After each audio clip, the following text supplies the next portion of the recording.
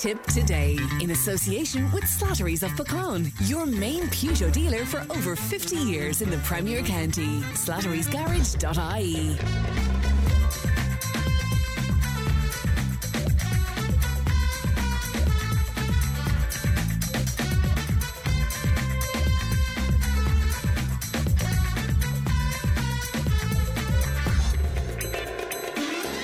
Good morning, welcome along to Tipp Today, 1800 938 007. That's our free phone number. Won't cost you to make a call. Emma is looking after the show today. Coming up on the programme, Black Friday. Is it an opportunity for consumers, or how careful do we need to be? The influence of the far right is increasing in Ireland. That's according to a new report. We'll be hearing from some listeners where that is concerned. We'll talk interior design with Karen. We have Tipperary author Susie Murphy with us, and she'll talk to us about her brand new book, and legal matters with John Lynch as well towards the end of the programme. We will play Tipp FM's Match 3 at some point along the way, and we have a lovely prize to give away as well. I'll tell you more about that later on. You can text and WhatsApp 083 311 3311. You can email tipptoday at tippfm.com. There's a quick look at the front pages today. The Irish Independent, their lead story, telling us that a staffing crisis at TUSLA, the Child and Family Agency, is leading to some of the country's most vulnerable children being failed by the state once again. The Indo is also dominated by a photograph of the really unfortunate man, Thomas Hand, whose daughter Emily, as you know at this point, was taken hostage during the Hamas assault on Israel. He said he will believe a deal to release hostages is in place when I see it. God, the torture that man is going through. The Irish Daily Mail, their lead story, the Garda Commissioner, indeed, Drew Harris, has appointed a psychologist to examine why so many Gardaí are leaving the force as it wrestles with an increasing retention crisis. He's hiring a psychologist to examine this. He doesn't need to hire it. All he needs to do is talk to the GRA, for God's sake, or even talk to me. Psychologist. Anyway, the Irish Examiner, and a story that's right across the newspapers today, in fact, leading there. The world is on course for a hellish 3-degree global heating, the UN has warned, with an emissions canyon between current policies and what is required to stop the earth heating beyond safe limits. The Examiner, dominated by a photograph of the 5-time All-Ireland winning Limerick hurler Kyle Hayes, charged with 2 counts of violent disorder at the Icon nightclub in Limerick, one which allegedly occurred in the club and one outside of the premises as well. He's also charged with assault causing harm to Killian McCarthy on the same date at Limerick District Court. The Irish Times, again leading with that story that the world is set for a 3-degree temperature increase, according to the UN. Also on the Times today, an interesting story that a loophole in the Road Tax Acts means that some drivers have avoided penalty points in return for being disqualified for periods as short as 1 day. And use of the loophole is legal, and at least 2 district court judges have granted applications made by solicitors on behalf of a small number of drivers for short disqualifications. That's according to the Irish Times today. So that's just a little of what's on your front pages today. Again, if you want to make comment on any of that, we'd be delighted to hear from you. 083 311 3311. Now, Black Friday, retailers, of course, trying to whip us all up into a spending fury. The seasonal spending spree arrives in the middle of a cost of living, energy and housing crisis. Dermot Jewell is Policy and Council Advisor with the Consumers Association of Ireland and joins me now. Dermot, good morning to you. Morning, Fran. Thanks for the invitation. Oh, you're very welcome. Lovely to talk to you again. Does the consumer benefit from Black Friday, or is it just a ruse, Dermot, to generate huge sales? They can benefit, provided they do a little bit of homework. And very often, Black Friday morphs into Cyber Monday, and the vast majority of people will be buying online. And with that in mind, that bit of homework helps, because you can check what's happening online. You can see what the price is. You can see what the price has been, which is the key element there, that, for example, you are actually getting a deal, and it's not that they've hiked the price in the last couple of weeks in advance of Black Friday or Cyber Monday. And that's really the best way that you'll know if you're getting a deal, by tracking the prices to some degree a little bit beforehand. So make a And it's plan, not so Dermot, bad. I guess.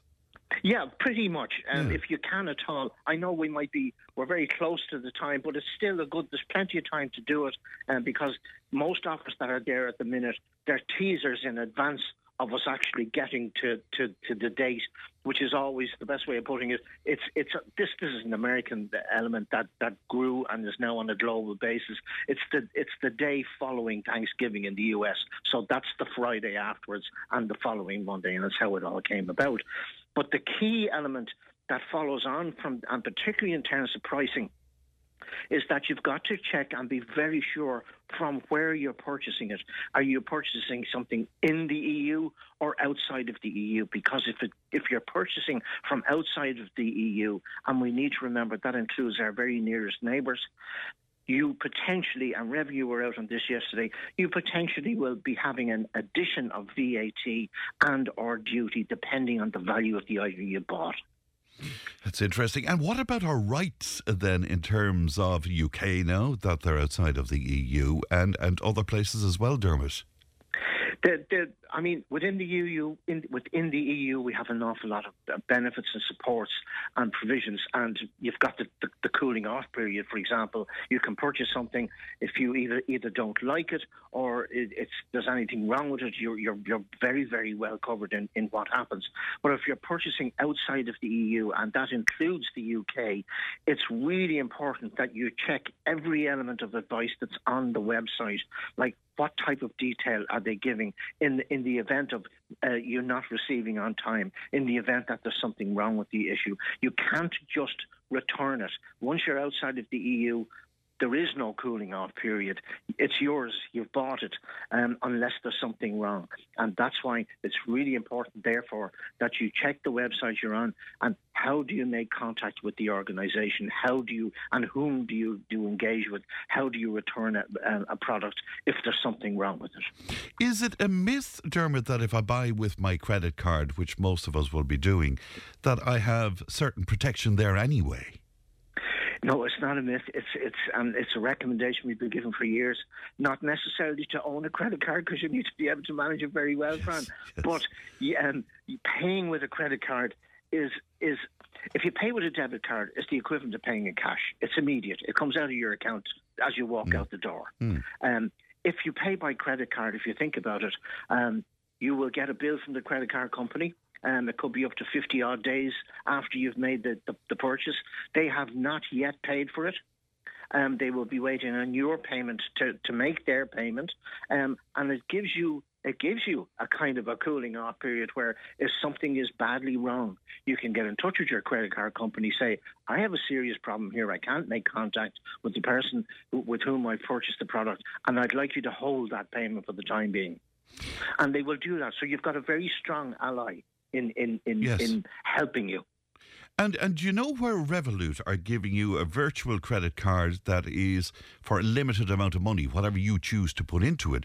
Does that have the same protections? Potentially it should have, because it would come under the provisions of the... They would be approved and regulated under the governance of the central bank. Yes. So yes, they would have to apply the same rules in one form or another. So yeah, a credit card is it is very useful when you're purchasing online at a distance from people you don't know. It's interesting. Great care has to be taken. I nearly got caught there a few months ago. I was trying to buy an iPad, Dermot, and I got fierce excited at what I thought was a great bargain. Luckily, I did look into it, and it was a previous generation of the iPad. Yeah, and this I'm delighted you brought that up, because it needs to be borne in mind something about Black Friday and Cyber Monday. This is a period of time just before Christmas and just before the New Year when new stock is coming in. So every effort will be made to clear stock. That is why, for example, you may see a price that's really, really attractive and you go, wow, that's fantastic. In your case, for example, you've just highlighted, that's the reason you need to check exactly what model it is that you're getting. How old is it on the market and how long has it been on the market? You may be able to buy it closer to home at about the same price. So it's interesting and important to, as I say, read the detail on whatever website you're on. What are they saying? And most importantly, if it's not clear, then steer clear, because if they're not telling you exactly what you're spending your money on and what you're buying, there's a reason. And it's not usually in the best interest of your good self. And I presume if you buy a product without doing due diligence, like I almost did, that's not a reason for a return. Sure, it's not. No, it's not at all. Because again, you checked everything. You got an offer. You will be asked to recheck before you click to purchase it, and you've done it. And there's nothing wrong with it. It's working. It's fine. It may just simply say this is a whatever iPad or computer of any make, and that's all you needed to know without asking further questions. So yes, as I said earlier, it's yours. You've bought it. Right, and that assumption that all sales are good sales, we need to be not so naive, I suppose. No, we do not. It needs to be understood in plain English. This is a time of year higher than most, where every scam artist and rogue out there, it has an opportunity to try to steer you onto either a wrong website, a fake website, use very, very good and very detailed logos and representations to suggest that you're buying from a reputable site, but potentially you will not be. And it's why one of the key, small, simple things to do is at the very beginning, when you go online, you will see coming up in the browser HTTP.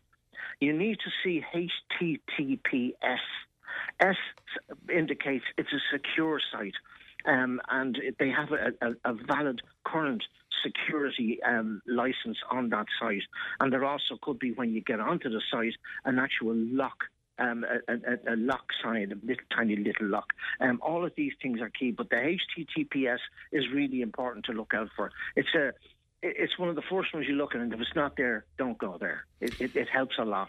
And the one other thing, just to mention it, Fran, which is, again, staying with the rogues out there, a phenomenal amount of messages will be issued now from bots and from all sorts of computers, suggesting that they're coming from potentially maybe somebody you believe that you've created an order with, and it could be one of the big ones. I mean, it could be Amazon or anyone, and these are constantly scammed.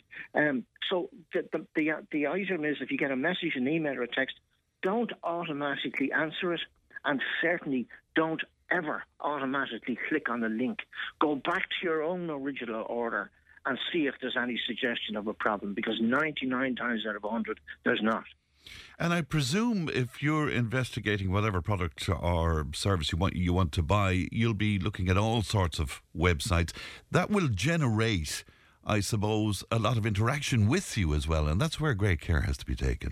You're entirely right. It will, because if you've accepted all of the terms and conditions, they'll be in contact with you for forever and a day. So you'll need to unsubscribe. But you can take your time and do that if you've made the mistake. But this is why, yes, as I say, you become inundated and it becomes something of a blur, and that's when you make a mistake, a simple mistake, but it can cost you money. You really don't want to do that. Right, so these are all the precautions then, but I suppose to people out there who, you can get a bargain if you do your homework, I suppose, Dermot. You certainly can. I mean, yours truly has done it on a number of occasions, and family have, and friends. Yes, it works very, very well. You just need to be a little bit, I suppose, canny. If it looks too good to be true, then that's most of the time it is, but sometimes, as coming back to the item that they're really keen to get it out of stock, it could be at least half price.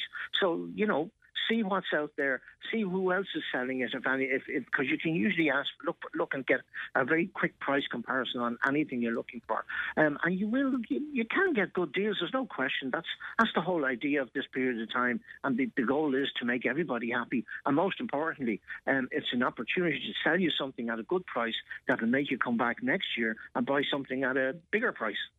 Dermot, it's always a pleasure, and we appreciate your time on what is, I know, a very busy time for you indeed. Thanks, Dermot. Thank you. Pleasure. Take care. Thank you. Bye-bye. That's Dermot Jewell there, who is Policy and Council Advisor with the Consumers Association of Ireland. If you're planning to buy for Black Friday, or if you've bought, because God knows Black Friday is extended now for weeks beforehand. If you have bought, did you get a bargain? Were you scammed? How do things go for you? Because we'd love to hear your stories on that. 083 311 3311. Fran, I lived in America for years, and what they're offering here as Black Friday is nothing like Black Friday in the UK. Everything is marked up here and then reduced to allow consumers to think that they're getting a bargain. In the USA, Black Friday follows the day after Thanksgiving, where you could buy, say, a TV marked down from €1,000 to €100, says B. So there you go, where that is concerned. I brought you just a look at the front pages of the newspapers earlier on. But a couple of things in the papers today struck me as very strange and worth a mention. For instance, there's a story in the Daily Mail, a good few pages in, but it's telling us that a sniper in Ukraine has reportedly killed a Russian soldier an astonishing 2.36 miles away, claiming the record for the longest fatal shot in combat.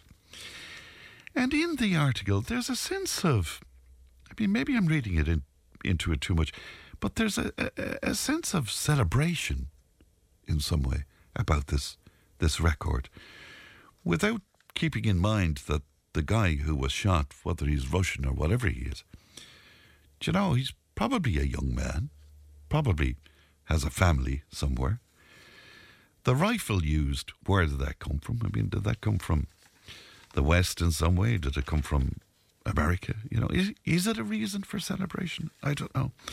The other thing, on a much less serious note, but it just galls me as well. Do you remember Dr. Luke O'Neill? He was one of the darlings of the pandemic. And he was on television every day. He almost rang the Angelus from time to time. He was on television so often. And then they gave him a guitar and allowed him to sing as well. But anyway, I digress. But he's in the newspapers today because he is advising Irish restaurants to ban salt from the premises. So you're going to have your fish and chips, and because Luke O'Neill says so, now we can't have salt, because he said it's bad for our blood pressure, which it probably is. I don't know, probably is, but so is red wine and red meat and sugar and cream and desserts and butter and all. So will Luke be wanting all of those things banned in our restaurants? The other thing that's annoying the hell out of me today, and Pat brought you this during news, and it's in our newspapers. The Minister for Transport, Eamon Ryan, he's going to look for government approval today to deliver the Adair bypass in time for the Ryder Cup in 2027, which is a few years' time. So the reason behind pushing forward that bypass is because of the Ryder Cup, JP's thingy down there in association with his hotel and his golf club and all of that. Really? So what about, I was talking to Councillor Anne-Marie Ryan yesterday, and we were talking about a bypass of Tipperary town, which is really, really, really, really badly needed as well. And we're talking about at least 10 years away. So if you have a Ryder Cup coming up, or if somebody is very wealthy and has a wonderful hotel in the area, does it get pushed along that? I don't know. What do you think about that? 083 311 3311. Tip Today with Fran Curry. With Slattery's Garage, Puckane. You can't beat experience. With over 50 years maintaining Peugeot cars and vans, we like to call ourselves the experts. Call Slattery's Garage for a free vehicle health check today. 067 24111 or slatterysgarage.ie. Of the far right in Ireland, we're told, is growing as tech companies, particularly X, formerly known as Twitter, fail to enforce their own guidelines against misinformation and hate speech. Now, that's according to a wide-ranging study of Irish online communities. Now, Kevin is one of our listeners and joins me now. Kevin, good morning to you.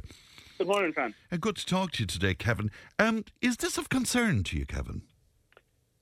Yeah, I think it is. It probably should be of concern to everyone. The report is quite interesting. It's from the Institute of Strategic Dialogue, and it just analyses in an Irish context some of the spread of mis and disinformation. So it looked at about, I think, 13 million posts from about 1,600 accounts. So the accounts that are involved are very prolific. If each of them kind of were active for the entire 3-year period that was analysed, they were posting over 7 times a day, every day for over 3 years. So it's a high level of activity from kind of a small number of accounts. But the report kind of really comes down significantly in a couple of areas. One, social media companies aren't really doing enough to regulate this.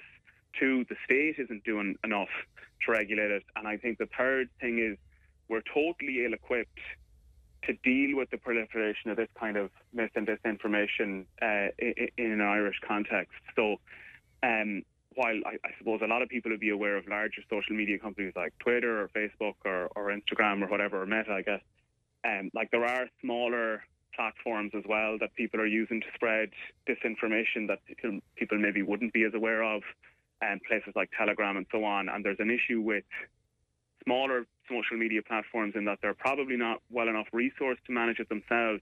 But in addition to that, there seems to be kind of a total lack of will or a deliberate lack of will in some cases to deal with the issue. So it is concerning. I think we've seen its impact on a few occasions in Ireland in the last couple of years. You know, there was that incident outside Leinster House very recently. There's been a number of attacks on people working in libraries, county libraries have been subject to a number of abusive incidents connected to the spread of this online mis and disinformation. So it is something we should be worried about. It is something that we need to do something about, and we're not doing enough. That's really what the report has kind of highlighted. And Kevin, what about adjudicating what is disinformation and what is misinformation? Because, I mean, you and I might adjudicate a commentary completely differently. Sure, and I think that's fair enough too. Like that happens. Actually, one of the recommendations from the report is that there needs to be further research and monitoring around this. And I think that they also highlighted the lack of, say, an overarching policy that would cover smaller social media apps and social media platforms. So I think those things would emerge. But you are talking about the proliferation of very obviously false and misleading information that the report talks about. I don't know if you're familiar with the QAnon conspiracy that emerged out of the United States and so on, and that Donald Trump was installed in order to tackle an elite cabal, paedophile ring operating worldwide. So some of it's very, very obviously not the case. But as you say, it's not necessarily immediately obvious to anyone who is looking at it. And I think that that's probably one of the areas that we need to tackle. What is it disinformation? What is misinformation? How do we recognise it? How do we challenge it? And so on. Yes. You'd see some stuff, and it's used, in many cases, it's used to spread hate. One of the common terms people would have probably come across in the last couple of years in Ireland is this idea of unvetted males and so on in the pursuit of kind of racial hatred and so on. So that kind of, we'd be familiar with some of the terms, some of them, but as you say, you just wouldn't be aware of all of them. And so that kind of well-resourced, well-informed. Correct me if I'm wrong, Kevin, but just again, misinformation is an accidental sort of misleading piece, whereas disinformation is a very deliberate intent to deceive. Am I right in that? Yeah, that's basically it. I think there is a bit more. I think it can be misrepresentation of facts as well as is misinformation. So there can be deliberate intent around misinformation. Not always, but disinformation is deliberate. It's always deliberate, and they know the people spreading it would know that what they're saying isn't the case. But in misinformation, it's a little bit more complicated. I think it's false, misleading, or manipulated content presented as fact, irrespective of an intent to deceive. So that's kind of how they've defined it in the report. I'd say one of the major difficulties around this, and to be honest with you, Kevin, I don't fully understand how this works, but the algorithms. And I discovered this recently when I was checking into some of Trump's background. The fact that I was, say, on Twitter and looking back over various contributions to Twitter, all of a sudden then, I was landed with so much information. about the subject that I was looking into. And it was all skewed one way then. And that's the way the algorithm works. Is that not at the essence of this problem? Certainly it's part of it. And even beyond that, the report very clearly underlines that social media platforms aren't even enforcing their own rules when it comes to this. So, like algorithms, and look, I won't pretend to be an expert in that area either, but we've all had that experience where we talked about the need to buy something like a kitchen sink, and every ad you get online for the next 2 weeks is some kitchen sink or whatever else. Like, we've all kind of had an exposure to algorithmic presentation of content that we'd be kind of familiar with. But even where social media companies have identified best practice or codes of practice within their own platforms and said that this is allowed and this is not, they're not enforcing that. So, there's, on the one hand, there's the issue around, well, this person has indicated they like this kind of content, so let's send them as much of that as they can so they spend more time on our platform. That's problematic in and of itself. But there's also the issue of, well, we ourselves have internally and externally recognised this as a problem, and we're still not doing anything about it. And are there departments within, some of these social media platforms whose job it would be to look at some of this, or is that redundant, or how does that work, for example? There is, there's a signal, and some companies do quite a lot more on it than others. And I think in particular Meta had invested a lot in it after the coverage of the influence its platforms had on the 2016 presidential election in the United States. And so some companies are better. Like, for example, the report specifically identifies X or Twitter as being it's the platform where most of the activity that they analysed is taking place. So some companies or some areas are worse at it than others, but most have policies in place to say what is and isn't acceptable on their platforms. But it seems to be a universal enough issue that they're not enforcing that. And then with smaller platforms where maybe there aren't as many people working for it, there's a resource issue, and they've identified a lack of a kind of national policy, for want of a better way of putting it, as being a problem there. So yes, social media platforms themselves could be doing more, but also the state could and should be doing more. Now, in terms of conversation, though, I mean, one of the examples you gave to me earlier on, maybe about a conversation that could get out of hand, was the unvetted males, for example. Now, on this programme over the last couple of weeks, because we had issues here in Tipperary, I'm not sure if you're across that, Kevin, but ordinary people who really don't have an axe to grind, but they did have issues and fears around the notion of unvetted males, or maybe males, large groups of males coming to a Tipperary town without us knowing fully about the background and stuff. Is that not a legitimate conversation to have, whether it's online or offline? I think I think frequently, especially around that area, people who have very negative intent will play off what they perceive to be or what they've identified as. And will infiltrate some of those conversations, I guess. Yeah, and will deliberately magnify anything that could be used to kind of promote or proliferate hate. And it's really, really important to kind of recognise that. But for example, I've walked through Tip Town several times without being vetted. The way that these things are framed and the way that these things are presented is designed to deliberately, and are there individuals out there who have no ill intent, who kind of are oh, well, maybe who have concerns for themselves? Sure, I guess there are, but behind that there are a significant number of well-organised, well-resourced, intended people who are deliberately trying to promote hate, whether that is against people who aren't from Ireland, whether it's anti-Semitic, whether it's anti-LGBTQ, and often these things are actually intertwined. The report very clearly underscores that as well, that you will have people who are actually who are involved in promoting hate in a number of different areas. Right, so they use that by spreading mis and disinformation. So your fear is people with genuine concerns who might go to inform themselves on something may be presented then with this kind of thing that you're talking about. Is that it? That does often happen. Yeah, absolutely. And you would have seen, I work up in Dublin, and you would have seen kind of around, especially when there was a number of Ukrainian refugees being settled in a short space of time over the last couple of years, you'd hear about where people were going to settle in the local community, what impact that was going to be having. The military-age men thing kind of came up very frequently. And in those environments, and in that where there's a lack of clarity on what's happening and so on, it's very easy for misinformation to spread. But it's also very easy for people who deliberately want to spread mis or disinformation to manipulate the situation and say, that there's risks or whatever else.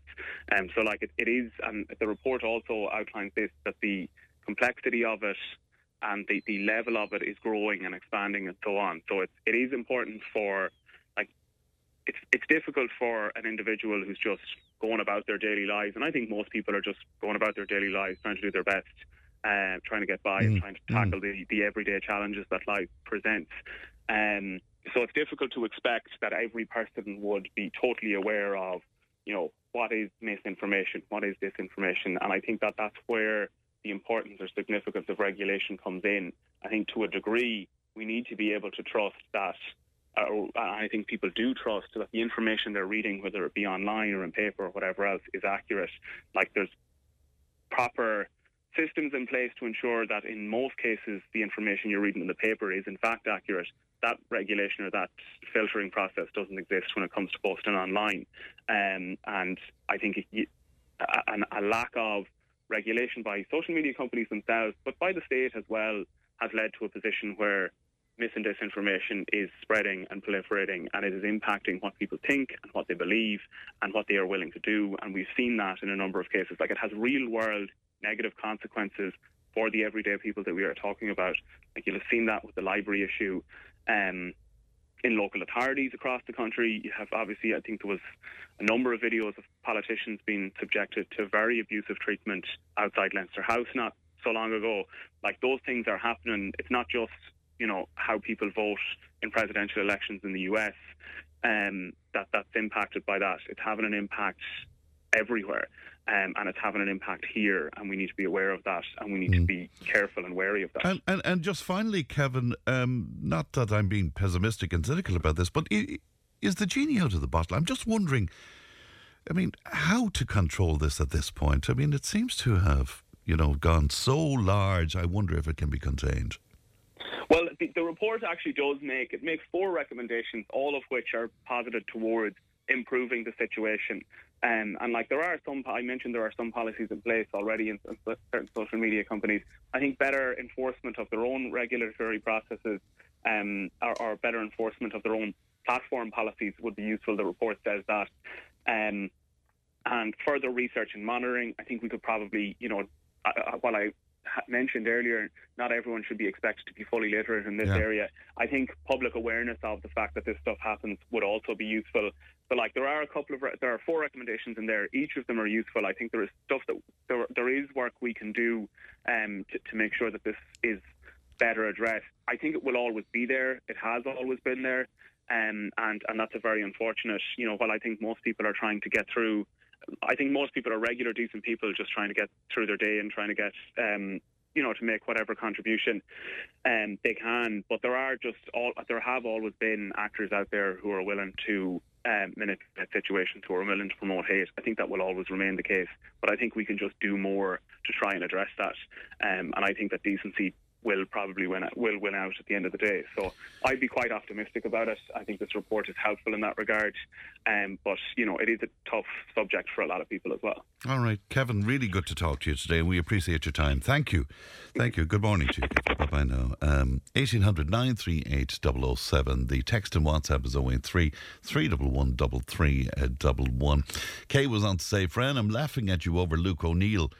And what about when yourself and Muriel are speaking on Thursdays and on what's bad for us, including salt? So should we not listen to that? Well, you see, it's not that I'm saying that we shouldn't be aware of something being bad for us. But Kay, if you go in and you order your fish and chips and you say, well, I'd like a little sprinkling of salt over that, and you discover, no, that's not allowed to you now, because Luke O'Neill said so. So go on, eat up your fish and chips there without your salt and you'll be grand and stuff. I think we need to make up our own mind on stuff. I mean, we can be made aware of when something's bad for us in large quantities or whatever, but there you go. Fran, I found many times when we discuss certain subjects at home, while our mobile phones are with us, shortly afterwards we get lots of ads relating to the subject discussed. I had a conversation on, was it, what night? Yeah, Sunday night, in fact, down in Wexford. A friend of mine turned up at the gig, and we were talking about this. And she is of the absolute belief, right or wrong, I don't know, that her phone is listening to her conversations for the very reason that you're saying. And she gave me examples, indeed, of conversations she's had with her daughter.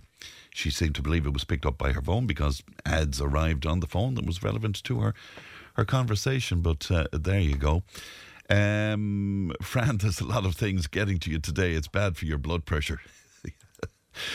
Somebody else saying, you're not in a good mood today, Fran. I'm pretty okay today. Just it so happened that a couple of things were bothering me that I saw in the newspapers.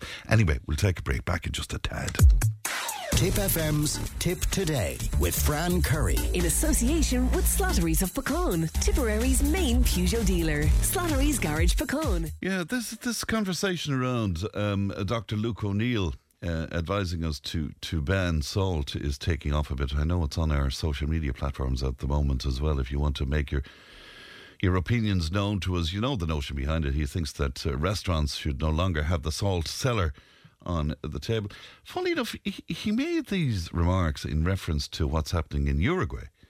And he said they're a world leader when it comes to national policies on preventative health, according to the good professor. And he's thinking that we should follow suit with them.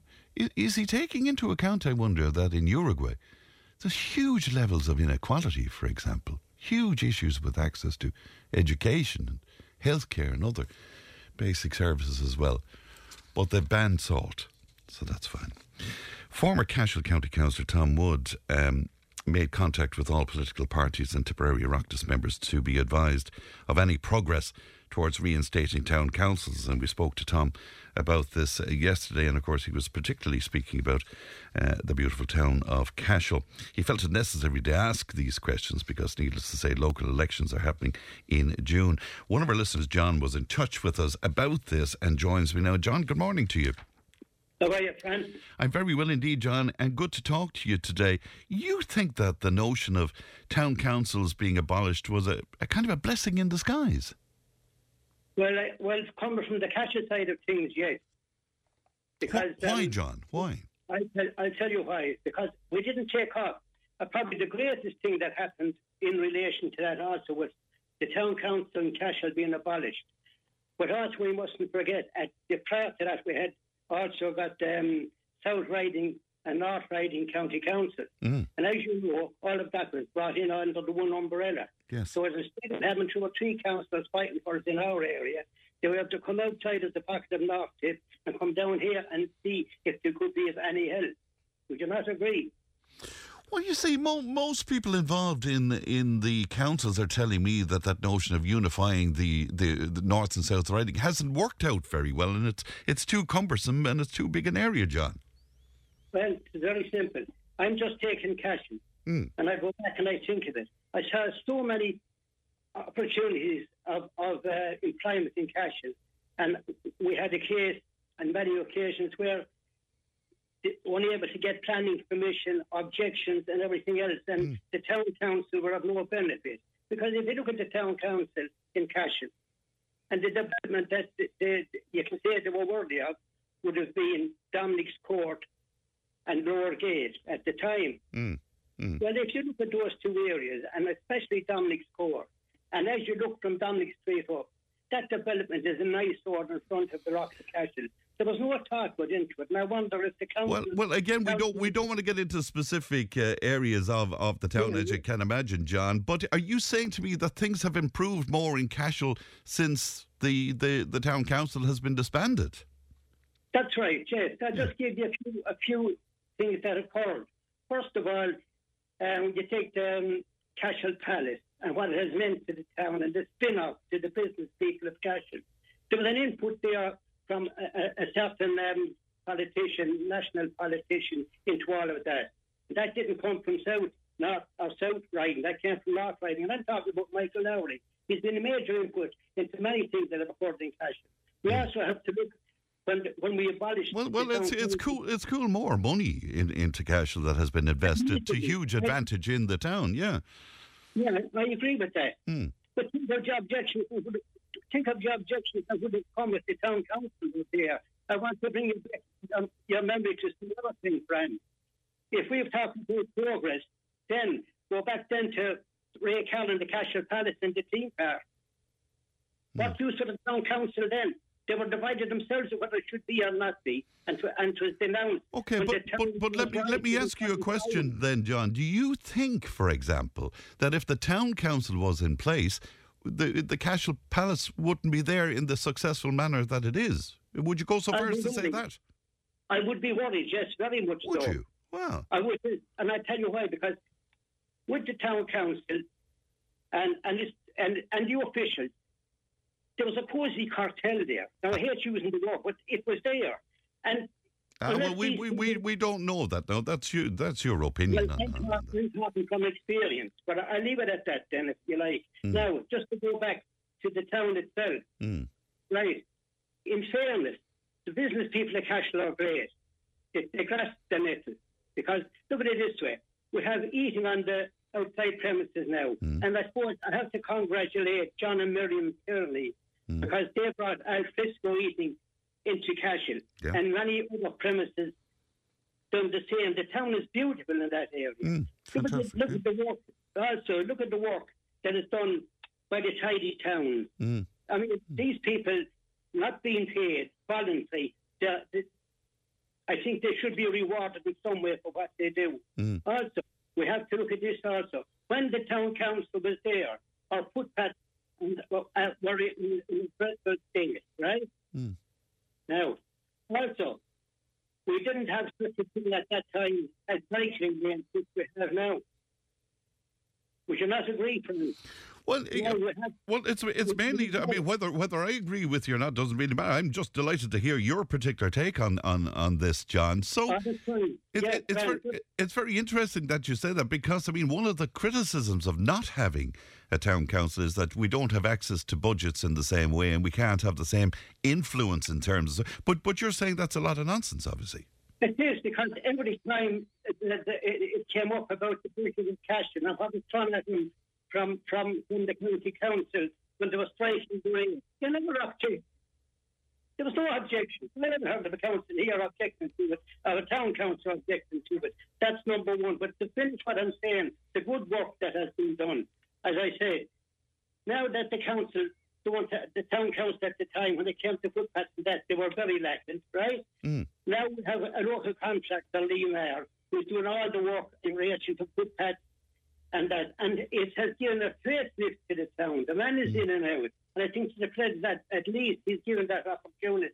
You take tourism and how well we have progressed in that area.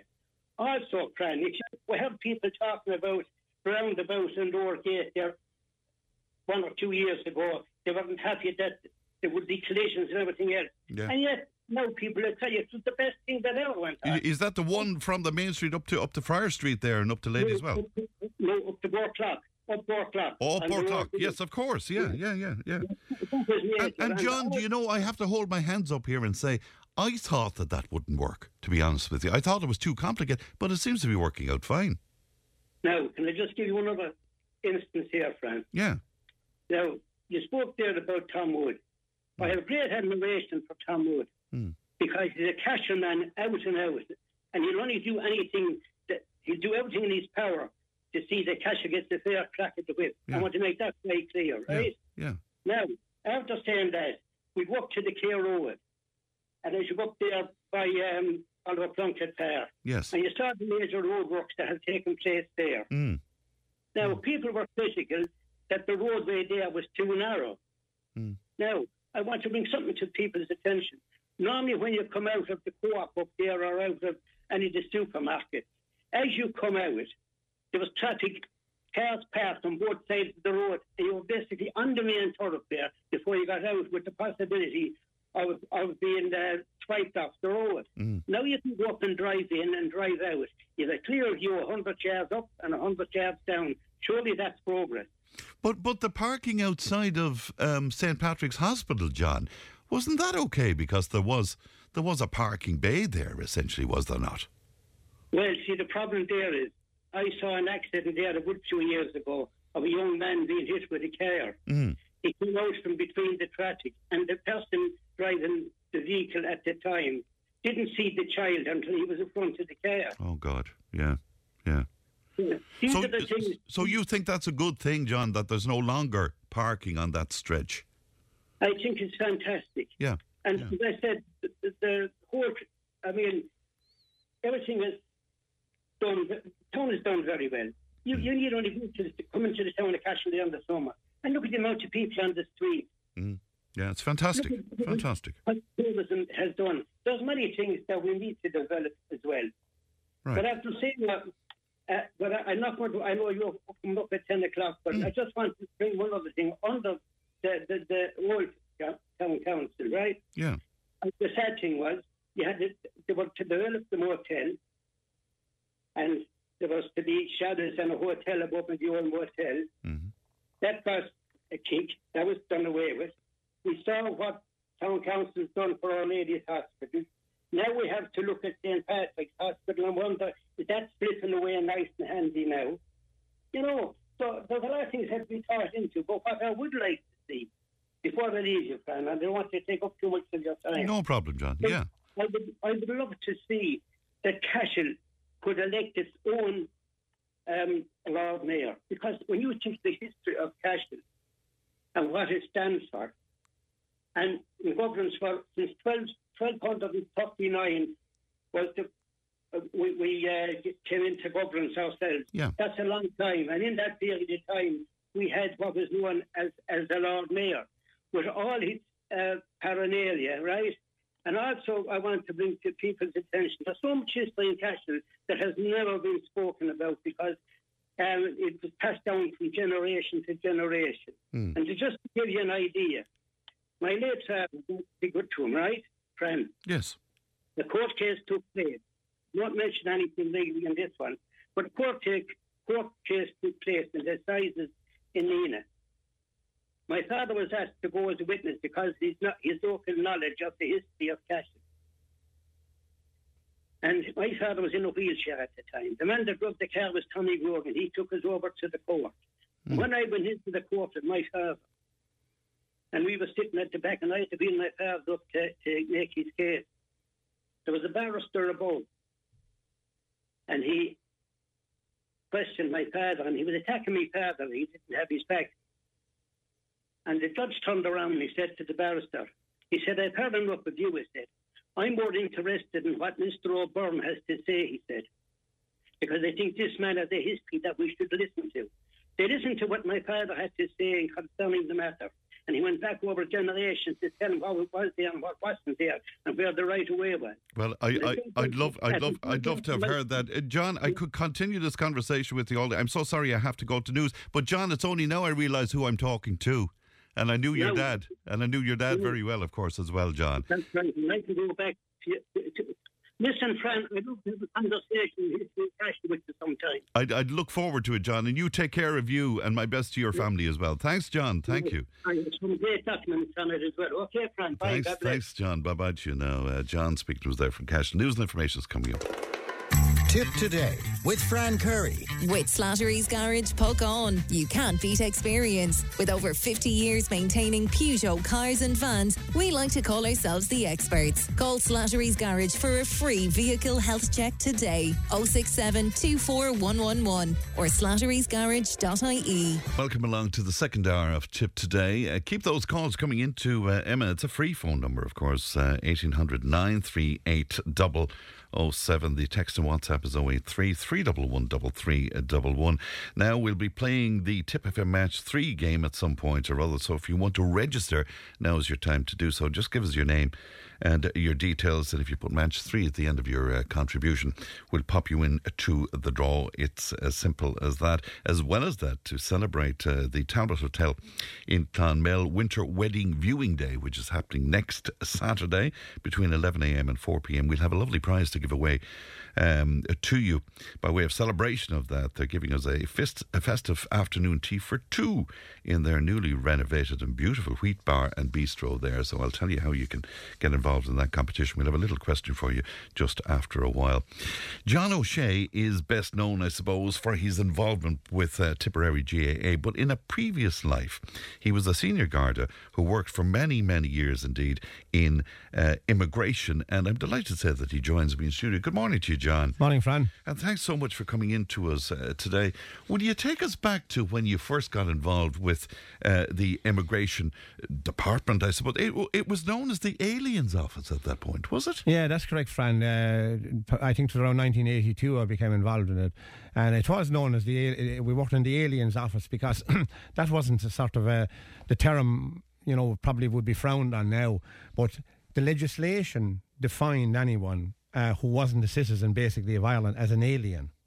And that went back to prior to our independence.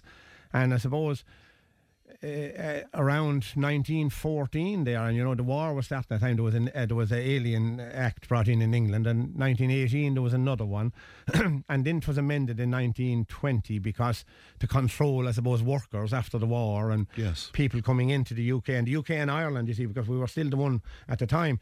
And then we got our independence, and I suppose the first thing the government had to do was to bring in legislation, and they brought in legislation. I think they called it the Adaptation of Enactments Act, which meant that legislation that was in during the UK rule was carried over until such time as the government or the legislature of the day, brought in their own legislations. So then the first thing, I suppose, 1925 would probably be in the first Aliens Order, and that was for the control of aliens. And they defined an alien then as anyone who wasn't a citizen of Searstad Éireann, with certain, but there was that also took in citizens of Northern Ireland and the UK, and they were exemptions. Right. And then it brought us on to. But anybody from mainland Europe at the time would have been seen as being an alien. They would, and if you they would, of course, and that brought us up then to 1935, and there was a huge piece of legislation come in, the Aliens Act of 1935, and I suppose a unique thing about that was there was a section in it that gave power to the Minister for Justice to bring in ministerial orders instead of primary legislation. That it didn't have to go through the houses of the Oireachtas. It didn't have to be signed by the President. And that legislation was the base legislation right up to, I'd say it was about 1999 when it was struck down. So it lasted all that length of time. Right. And it was challenged at that point. It was challenged at that time because, you see, the orders then, there was a huge, the Aliens Orders of 1946 was the first big thing under that Act. Now, and if you know what 1946 was, the end of the war. Yes, of course. So there's always a reason for legislation. And this was to control, again, aliens in the country and their movement. And it brought in, at a time, hotels and guest houses and lodging houses had to keep a register of people. So that's why when you go to a hotel and you register, that's why. That goes back to that. That's what that's about. And an immigration officer or a Garda had the power, and still have the power, to inspect those registers. And if the hotels don't comply with it, they're committing an offence. Right. And so they don't need a judicial order to do that, do they? They have the power to do that. And you can do without warrant or anything. Yes. And that goes back to the Aliens Orders of 46. And it actually gave, covered deportations, it covered refusing people leave to land. Because when a person arrives at the frontier, Dublin Airport, a shipping port, he's met by an immigration officer. But they weren't in Dublin Port or Dunleary, because up to 1999, 98, I'm not sure now, you couldn't emigrate people coming from the UK or Northern Ireland. And I suppose various ministers at the time, said it might have issues with the common travel area. Yes. And a whole lot. But anyway, eventually that happened. But to go back along anyway, that aliens order came right up along. There was no specific legislation dealing with asylum applicants as they were known at the time, because it really wasn't a problem. And it was dealt with by just general way. And take, for example, I'd say in 1992, I think there was about 39 asylum applicants in the state. Right. So when you started in the 1980s, it was in the 1980s. 82, yeah. This was not a big issue. It wasn't an issue. The only thing we were dealing with that time, there was, I think, 6 or 7 or 8 of us maybe in Dublin. We covered the whole Dublin area. And we were part of the detectives branch that was in Dublin Castle and later Harcourt Square. And we dealt really with, I suppose, the spouses of Irish nationals. We dealt with people on work permits and mostly foreign students. And there was a huge amount of students coming in that time to the College of Surgeons and places like that. Yes. There was no English language schools at the time. But there was also schemes. I remember probably the mid-80s, there was people from, I think was it one of the African countries, and they came to train with the ESB for 6 months as linesmen or something like that for the various countries in Africa, so they could go back and bring the electricity. Bring those skills with that's them, the type of stuff like that you'd be dealing with. So when did it change, John? When did the issues start to arise? I suppose there's a reason again for everything. It changed really after, if you notice, around 89, we had the fall of Ceausescu in Romania. We had the fall of the Berlin Wall, the breakup of the Soviet Union, the breakup of Yugoslavia, the early 90s. So Eastern Europe influence. And also, at that time, there was, I suppose, the advent of cheaper travel. That had a thing. But Eastern Europe came. But I suppose prior to that, I think it was in 1956, there was 500 Hungarians brought into Ireland. Now, but they were brought in and dealt with by the Red Cross. And I think they were put into disused barracks down around the west of Ireland somewhere. But they only stayed for 12 months. They went on to Canada. Right. Then we brought in, after that, the people, the Vietnamese, remember they were referred to as the boat people. They were in. But they were managed and dealt with by the Red Cross, and there was no, really, the Department of Justice had no records of them. Right, so, and the state had no obligation, I suppose, where they done it through the Red Cross, and they were housed and they were looked after and all that. So to go then, so the influence of Eastern Europe, that was the start, was it, of the numbers? It was, yeah, and like, as I said, around 92, 93, about 30... I think there was 39. Then they started gradually coming up along, and the influx of them came, and they were dealt with to the sort of an ad hoc thing. But the Refugee Act came in 1996, and that put it on a legislative basis. Yes. How to deal with them, how to handle them. Right. And help us to understand now, at that time, were we obliged to have those people come? Were we obliged to look after them? Yes, because we were signatories and we still are to the Geneva Convention. Okay. And that is the thing. We are obliged, and we're still obliged to this day, when a person presents at the frontier or within the state and seeks protection, as they call it now, because fast forward to 2015, the International Protection Act more or less revoked the previous legislation dealing with asylum applicants. But we are definitely, and the people that says that we can't, or we can kick them back to use something. And again, would you answer all the usual questions that occur around this time? If, for instance, they presented themselves to you at that point and they had no documentation, John, what was the story there? You have got to take their application for protection or for asylum. That is... Anyway. Now, it's actually in their... Now, that can happen in the state, or it can happen at the frontier of the state. Let it be the land border with Northern Ireland, Dublin Airport, Cork Airport, the ports. The ports, yes. Anywhere they apply, they look. Now, in practice, it's not taken there and then. They are sent to Dublin to the International Protection Office. It used to be the Office of the Refugee Applications Commissioner down in Mount Street. And... you have to deal with them. You have to so we're obliged to take them in. What other obligations are on us then in terms of how they're looked after? Oh yes, you have to look after them. You have to look after them. Okay. Now, I suppose where people say, I'll give you an example. Somebody comes in comes into Dublin Airport, and you know yourself you're coming back from holidays, you get off get on a Ryanair flight or get off it, you're probably bussed in, and then you walk that long corridor there in Terminal 1 up along best part of a quarter of a mile maybe, and you arrive at the front here, which is the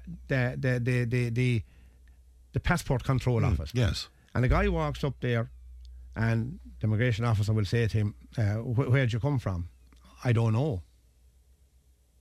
Okay, then there's a problem. Could I see your documents, please? I don't have any.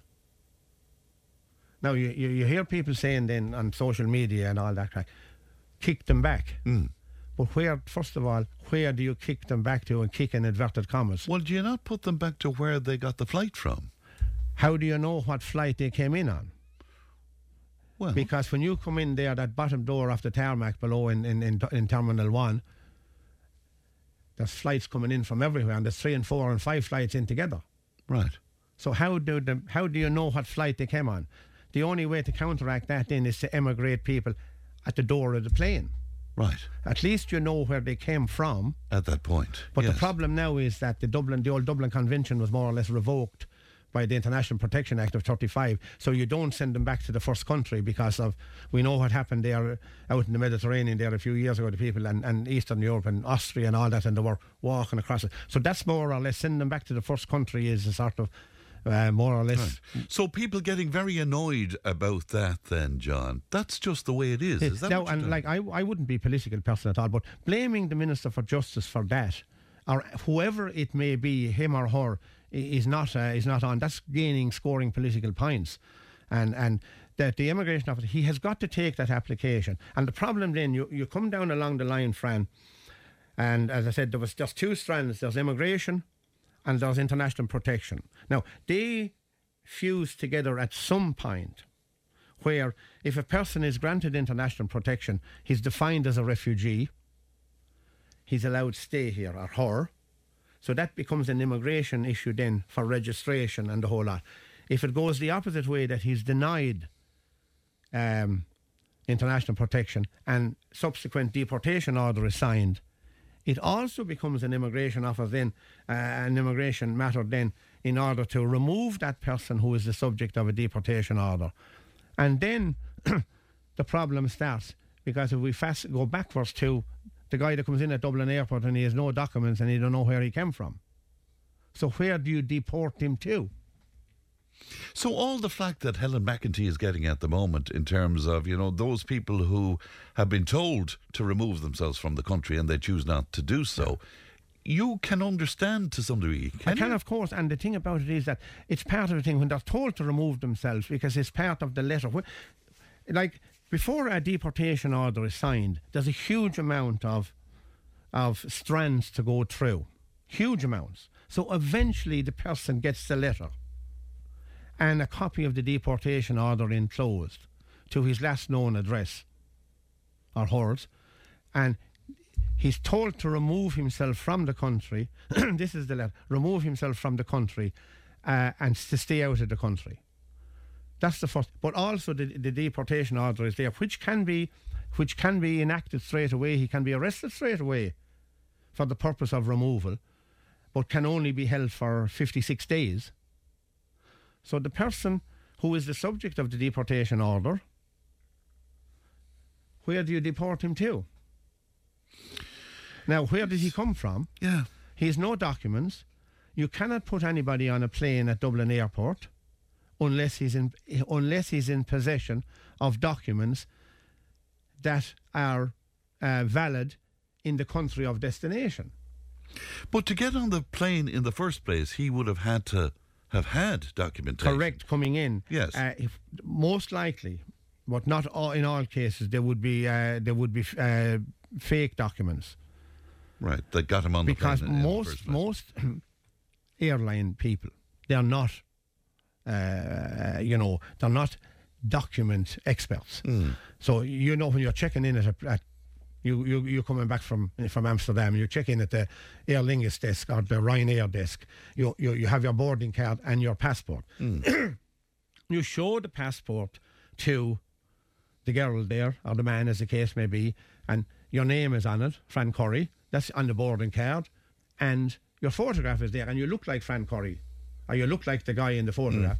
And it seems to be a valid passport. And you get on the plane. But then the problem is that passport is there's probably someone else. There's probably more than one in that case. And the passports are collected on board a plane by an individual who is legal. Or they may be flushed down the toilet, or they may be torn up, or they may be... But when they arrive at the immigration desk at Dublin Airport, they don't have them, and that's the problem. All right, and the other problem, my mind is boggled by this. So the notion of vetting any of these people to know if they had a criminal past or whatever, that's impossible then. But the point is, Fran, once somebody claims asylum or international protection, the Irish authorities cannot contact, if they say they're from, I'm going to pick a country now, if they say they're from Botswana, the Irish authorities cannot contact the Botswanan authorities because the person who is seeking protection is fleeing from the regime there. So they cannot be told. So legally they can't be investigated? No, you see, you can't until such time as they're probably granted asylum or that way. Or if they refuse asylum, then you see it means that they don't come under the definition of a refugee. Right. Now, explain that to me. How can they be refused asylum? Oh, and because basically they found that the information that they're claiming, or what they're claiming to be, is false. But I mean, if that can't be investigated... You see, incidents can be... You see, the people in the International Protection Office, they have, I suppose, they have databases and all, and, you know, there's usually a specific incident that applicants will bring up that on such and such a date, or they were the subject of... Oh, right. This is the reason for seeking protection. The reason why they're seeking protection here in Ireland is something happened in their home country. And do they have to give a reason? They do, because it's in the law, you know. It could be sexual orientation, it could be religion, it could be... So are the authorities allowed to check that out? Oh, yes, they would. You see, say if somebody said there was a protest in such a city, such a town, roughly in August of 2020. Right, in the capital of Botswana or wherever. And yes. Then, you know, through modern intervention now, they can find out, did this protest take place? So you have to try and find out, is the people... are they legitimate in some way in terms of... A lot of people use lately. Some countries now have would say gays and lesbians, it's an offence to be, you know. They use that now as a reason to seek protection. Yes. Now, whether it's true or not, I don't know. But somebody has to decide whether their application is valid or not. What about fingerprinting and DNA? Yes, fingerprinting is taken up now and stored, and that tells the authorities if they claimed asylum, we'll say, in another EU state. Right. Because the fingerprints, they're all linked up. Right. And everybody who comes in to the country and seeks protection, are they fingerprinted? They are fingerprinted, yes. As part of the application. Right. I'll bet you're not exactly envious of your colleagues doing the job that you used to do. Well, now. we used to do the actual asylum applications as such. We've done a few in the early days, but as I said, it was the Office of the Refugee Applications Commissioner was set up under the 1990s. But I mean, when you look at what's happening now, it's kind of chaotic. It is chaotic, and I suppose I was involved in the latter years, and my colleagues, we were, because the National Immigration Bureau was set up in, I think it was 2000. To deal with all matters pertaining to immigration. And I suppose the main thing was executing deportation orders, finding people and deporting them. But as I said, where do you deport them to? So I spend a lot of time dealing with embassies, foreign embassies in London, trying to establish who these people were and to get documents to take them back to their country, because mostly if you go through Eastern Europe have, you know, they operate a national identity card, and the national identity card is issued based on their birth certificate, and the passport then is issued based on the national identity card. Okay. And lots of those cars there, they would be probably either 11, 13 or 15 digit numbers, long numbers, and that pinpoints the individual. So if you had a national identity card for a person, you would very easily get a travel document issued by their embassy, let it be in Dublin or let it be in London or whatever, and you take them back to that country, the country of origin. Now, there's also a problem then if you have all the documents, and it is up to the airline captain whether he will take them or not, because he might decide they're unruly. A person becomes unruly on a plane, there's no captain going to take on board, you know, and you can't restrain them, you see. This is the problem. Legally. Yeah, you can't restrain them, and the captain won't allow you to restrain them because he's in charge of his, of course he is, of his flight, of his ship or his plane. Same way on now it's probably slightly different on a ship because there was there was a holding cells on ships, you know, there are. Yes, of course. Just before I let you go, John, can I just ask you, with your vast experiences of this and looking at the situation the way it is here and knowing about the unrest, for instance, in Rossgrey and the difficulties in Cash and all of these places as well, what would you do now? What if you were to give advice to the authorities and to the minister and all? What would you say? I suppose the big thing is there's manpower needed. That's number one. Resources. All those resources, they're under-resourced, and I know the National Immigration Bureau, it's like all sections of the Garda Síochána, they're under-resourced at the moment, and there are people leaving the National Immigration Bureau, and I know 6 or 7 left in the last couple of months, and they are actually gone to work in the International Protection Office. You know, so I mean, like, because conditions are better. That's amazing. That's it. I was talking to a couple of guys yesterday, and that's amazing. That is. I know of 6 guys. There were younger guys now there when I left, or only after coming into the place, and they have the best part of 17 or 18 years experience. That's gone out. So the experience is gone. Yeah. Now, the other thing is. I suppose, you see, the National Immigration Bureau is part of the Garda Síochána. Yes. It's a branch of it. But the guys dealing with immigration will say in Clonmel or Care, there's an immigration man in each of the districts around the country, but they really only deal with the registration of, I suppose, for the want of a better word, the legal people living here. You know, there's an awful lot of spouses of EU nationals now, spouses of Irish nationals, because the way the world is gone now, there's you know, there's a lot of... And funny thing about it, I was talking early on, in the early days, a female spouse of an Irish national was treated different than the male spouse of an Irish national under the aliens legislation. Funny, because the female spouse was sort of nearly deemed to be the chattel of the male.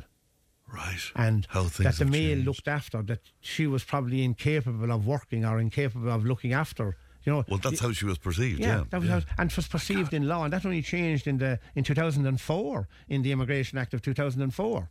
Isn't that amazing? Because amazing. I'll bet you're glad you're not involved. Oh yeah. I mean, but like you know, you have to give, as I said, you have to give credence to. You cannot deport anyone unless they have documents, and there's no point in saying they came in about it. But John, wouldn't it be better if the government, or if the minister, if Minister McEnany, or whoever came out and explained this properly? Yeah, they don't. That's the problem, and that creates fear. Then it does. And annoyance, there's a huge, I suppose, since the Russian invasion of Ukraine. Yeah. There's a huge amount. I think there's probably about 85,000 Ukrainians here. Yeah. Now they are different. Yeah. Because they have temporary protection. Now the government had a choice on that. They could have put a number on that, where they have no choice with international protection applications applying under the Geneva Convention. They have to be looked after. They have to be housed somewhere. They have to go through the most. But they could have put numbers. They could have put a cap on that. They could have put a cap on that. And that's probably what's annoying people. It is. And they never explain the difference between an international protection applicant and a refugee. Yes, because people are confused. Program refugees, asylum seekers, international protection applicants. People, there's confusion. They are confused. See, and the problem is that they changed the term from asylum applicant to an international protection applicant in 2015. Right. But older people still call him asylum. Of course they do indeed. John, I must leave you there, but most informative. And thank you so much for your time today. Really good of you to come into us. No Thanks, problem, Frank. Thanks, John. John O'Shea with me this morning. We'll take a break. We're back with more in just a moment. Tipp FM's Tipp Today with Fran Curry. In association with Slattery's of Pecan, Tipperary's main Peugeot dealer. Slattery's Garage Pecan, the name you can trust for over 50 years in the Premier County. Slattery'sGarage.ie. All right, very, very positive reaction to John O'Shea's piece with me there, speaking about his time, I suppose, working with immigration, working with refugees and asylum seekers and all of that. And thank you for that response. Something completely different now. Glad to be joined as usual by Karen Prendergast, who is our interior designer. Good morning to you, Karen. Good morning, Brian. It's good to talk to you today. Interesting one today. How to make the feel of the house a bit better. What do you mean when you speak about that? Well, I think I'll tell you how I feel. So I'm talking today about 7 ways to improve the feel of your house. But I was sitting outside and I was listening to the last gentleman John, on your chat with him, and I was thinking about my own house. So my own house, my house, what's the most important things for me in my house? Now that's letting aside what I'm going to have a chat about as well today. It's an add-on really. So for me it's thinking about this time of the year, the heating. First of all, how does my house work for me? Okay, how easy is it to run? How easy is it to get around? So for me, the heating's really important. The lighting is really important. My kitchen's important because I do quite a bit of cooking. Both of us like cooking. So how I'm able to get around my kitchen that it works for me ergonomically. Okay, as I said, the heating's probably the most important thing for me because I'm always cold. The heating, the lighting, how I get around my kitchen, the position of my washing machine and dryer are important, that they're easy to get at and easy to work. And also what's very important for me is that I have plenty of freezer space in my house. Now, this is mad, but for me it matters because I use the freezer a lot, so I'll bulk buy my meat and bulk buy different things and my bread and the whole lot, and I'll have them in the freezer and I'll use that. So I need quite a lot of freezer space in the house that's not in the shed, that when it's the winter time that I'm not in and out to the shed. Because funny enough, I was on a couple of jobs last week and this time of the year a lot of people are worried if they are going out the back to the washing machine or the dryer or the line or the freezer or whatever, or getting coal and different stuff in for the fire, that it's safe out there, that they're not going to get a fall and slip and end up hurt. So when you're planning your house, and every week we're talking about all the beautiful things in the house and the whole lot, but what makes a house work really well? Practical. It's to be practical, and that it works for the people in the house. And again, we talk about storage and we talk about keeping the place neat and tidy, that it's easy to get at things. And as people get older, or if there's certain illnesses in the house or whatever, ergonomics and working the house safely for us all is really important. And should you think ahead, Karen? Because, I mean, if you're 30 years of age, you'd be able to sprint out to your utility room if it's out the back somewhere. But that's different if you're 70 or 80. I'd agree with that now. And I'm in my mid-50s. And, when I was 30 and building my first house, I was absolutely invincible. And nothing mattered. And then, I had an illness some years ago and absolutely perfect now, 100%. But when I came to do this house, which is going to be my last house, not moving again, there was a lot of things that I made sure that going forward that were there and that I wouldn't have to spend. Right, okay. And so planning was really important for now and for the future. Yeah. And again, when we're talking about that, we're talking about, again, I said planning kitchens, planning bathrooms. Maybe a lot of people don't want exactly a wet room because they might find it hard to keep. I was in one house last week and they were saying to me they have a wet room gone in, and they don't have a shower door, but they have the curtain. Find it hard enough because the water goes around the place. But you can have a wet room of a different sort, and in time to come, if you wanted to, you could take down maybe one door or whatever. So I think forward planning, budgeting, spending your money right. So this is the things I'm talking about are the basics that you need in a house, but when you're doing them in the first case, that you're spending the money now and you won't have to redo it again. You might have to revamp, but you won't have to do the whole lot again. So they're the kind of things for me that are very important in my house to make it work better for me.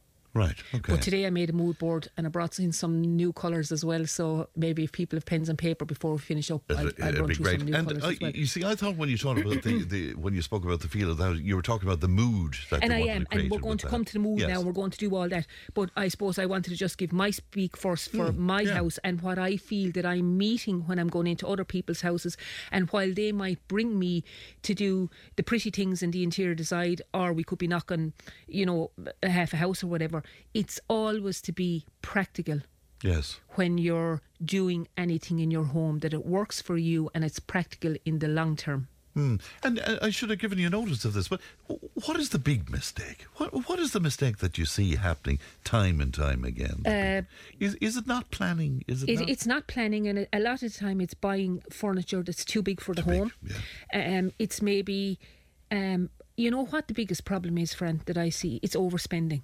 It's overspending and ending up with something that they didn't think out enough. Okay. So that might be, rushing into a kitchen, rushing into buying furniture, rushing into something, and they make an error, and then I'm called to fix the error. And I will do my best to fix the error, but I think planning and budget, I can never ever say it enough, and buying items of furniture that suit you. And when you're planning a kitchen or a bathroom, to put enough thought into it, and when you're going into a kitchen showroom or a bathroom showroom or even a furniture showroom, if you bring your sizes and your measurements and you truthfully talk to the salesperson, they will help you. But if you don't ask for the help, they can't read your mind. But is the danger not, and I've seen this myself, Karen, you go into these beautiful showrooms and something looks absolutely stunning and you can't not have it, but you're not taking into account that it's not that space it's going to be in. Exactly, and as and that's very true, and I see that all the time. But and also there's I'm sure I'm allowed to say this, but look, I'm going into all different shops, and like, credit is readily available in so many different walks of home improvements now. So you can get carried away sometimes. Okay. And it's and again, I'm talking about the budget, but I'm really talking about, is that the suite of furniture you want, or is that the kitchen you want? And just because you might be getting it on the never, as we'd say years ago, it mightn't be exactly what you want. So when you are spending money, spend it wisely. Very good advice. Now, mood then. So the things in your house have the ability to influence your state of mind, since it is the main place that you feel in control. So your home is the spot to rest. It's where you live, work, play, engage in many of your favourite activities. So I think it's wise to consider investing in the measures that facilitate these activities with ease and positively impact your mental state, even though we're talking about interior design. So it's important to think about how you're using your spaces. Make sure that the items that you're buying are giving you the feel and the ambience that you want in your house. We speak about this, and often with interior design we duplicate what we said last week or the week before. We said that before, but we're saying it in a different way. So it is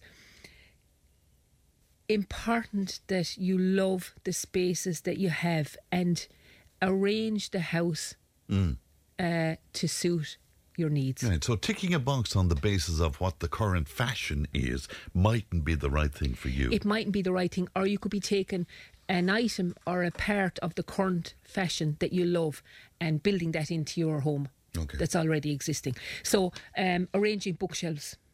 I have bookshelves.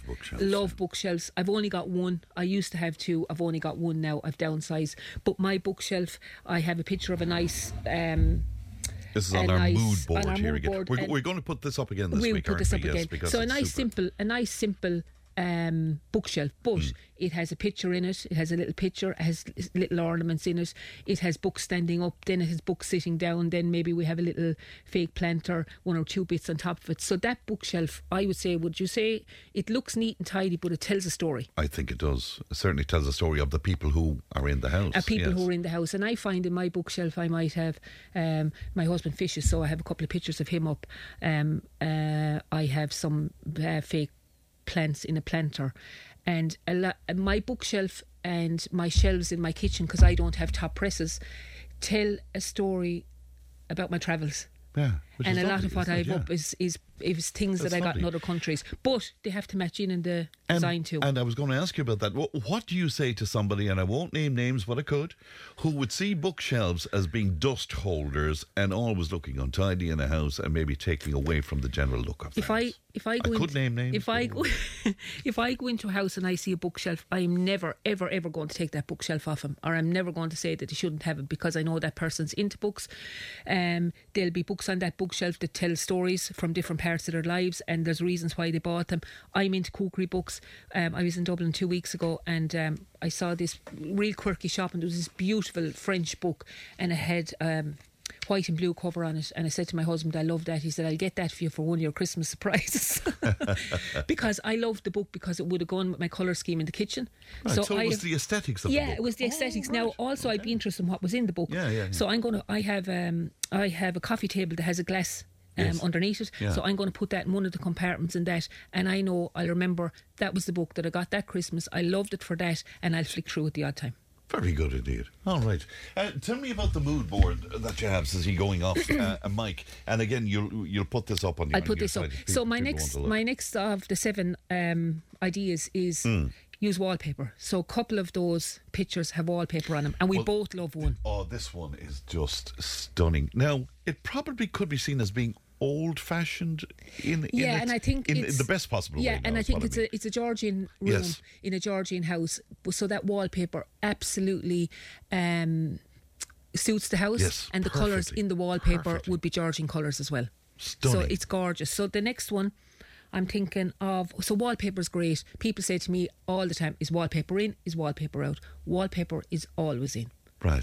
And it can be used in different ways. Years ago we used to have wallpaper on the top, wallpaper on the bottom, and a border in between. Yes. That's still there. Right. Is that it hasn't gone away. Dado rail? Dado rail or an actual roll of border. Is that paper. Still there? It is still there. I thought that was gone out with the Indians. It's not, no. But you know, it's horses for courses, so it depends on the style, it depends on the room, it depends on the person. Dado rails are probably way after overtaking the border paper. Yes. And now people are saying to me in their house, well, will I, and I come across this weekly, will I take off the bar, will I take off the dado rail, what will I do? So I say we'll have 2 options. We can paint the dado rail the same colour. So we'll say these houses might have had white dado rail, colour on the bottom, colour on the top, white skirting board. But we might decide now to do the whole wall, including the dado rail and the skirting board, the same colour. And pick out the door and the frame. So we're bringing it bang up to what's very happening good, but the now. dado rail isn't standing out. And sometimes people don't want to take off the dado rail, because when they take off the dado rail, the wall will be damaged behind. What about the border that used to be on top? Gone, definitely gone. Definitely yeah, gone, we can definitely say they're gone. We can say that gone. Will you talk to us about the other one that I think we both agree is absolutely gorgeous? So it's a stairway, it's a hallway, obviously, but the mosaic on the floor, mosaic Victorian tiles is absolutely gorgeous, and the colour on it is stunning. So I put that picture up because I like the whole mood and the feel of that hallway, and I love that. So people will get to see that. But looking at both examples that we both prefer, lighting. Now I know people are sick of us talking about lighting, but the main thing for mood has to be lighting. Has to be lighting, or light in general. Light in general. So if I go back, light plays an essential role in enhancing or supporting your interior design choices. What light bulbs you use, what colours, because there's so many different colours available in light bulbs now, and you can make a room warmer, you can make a room cooler, and lighting can highlight some key elements. For instance, if I go back to my kitchen, not to be talking about mine, but I know people want to hear about what I have in my house too.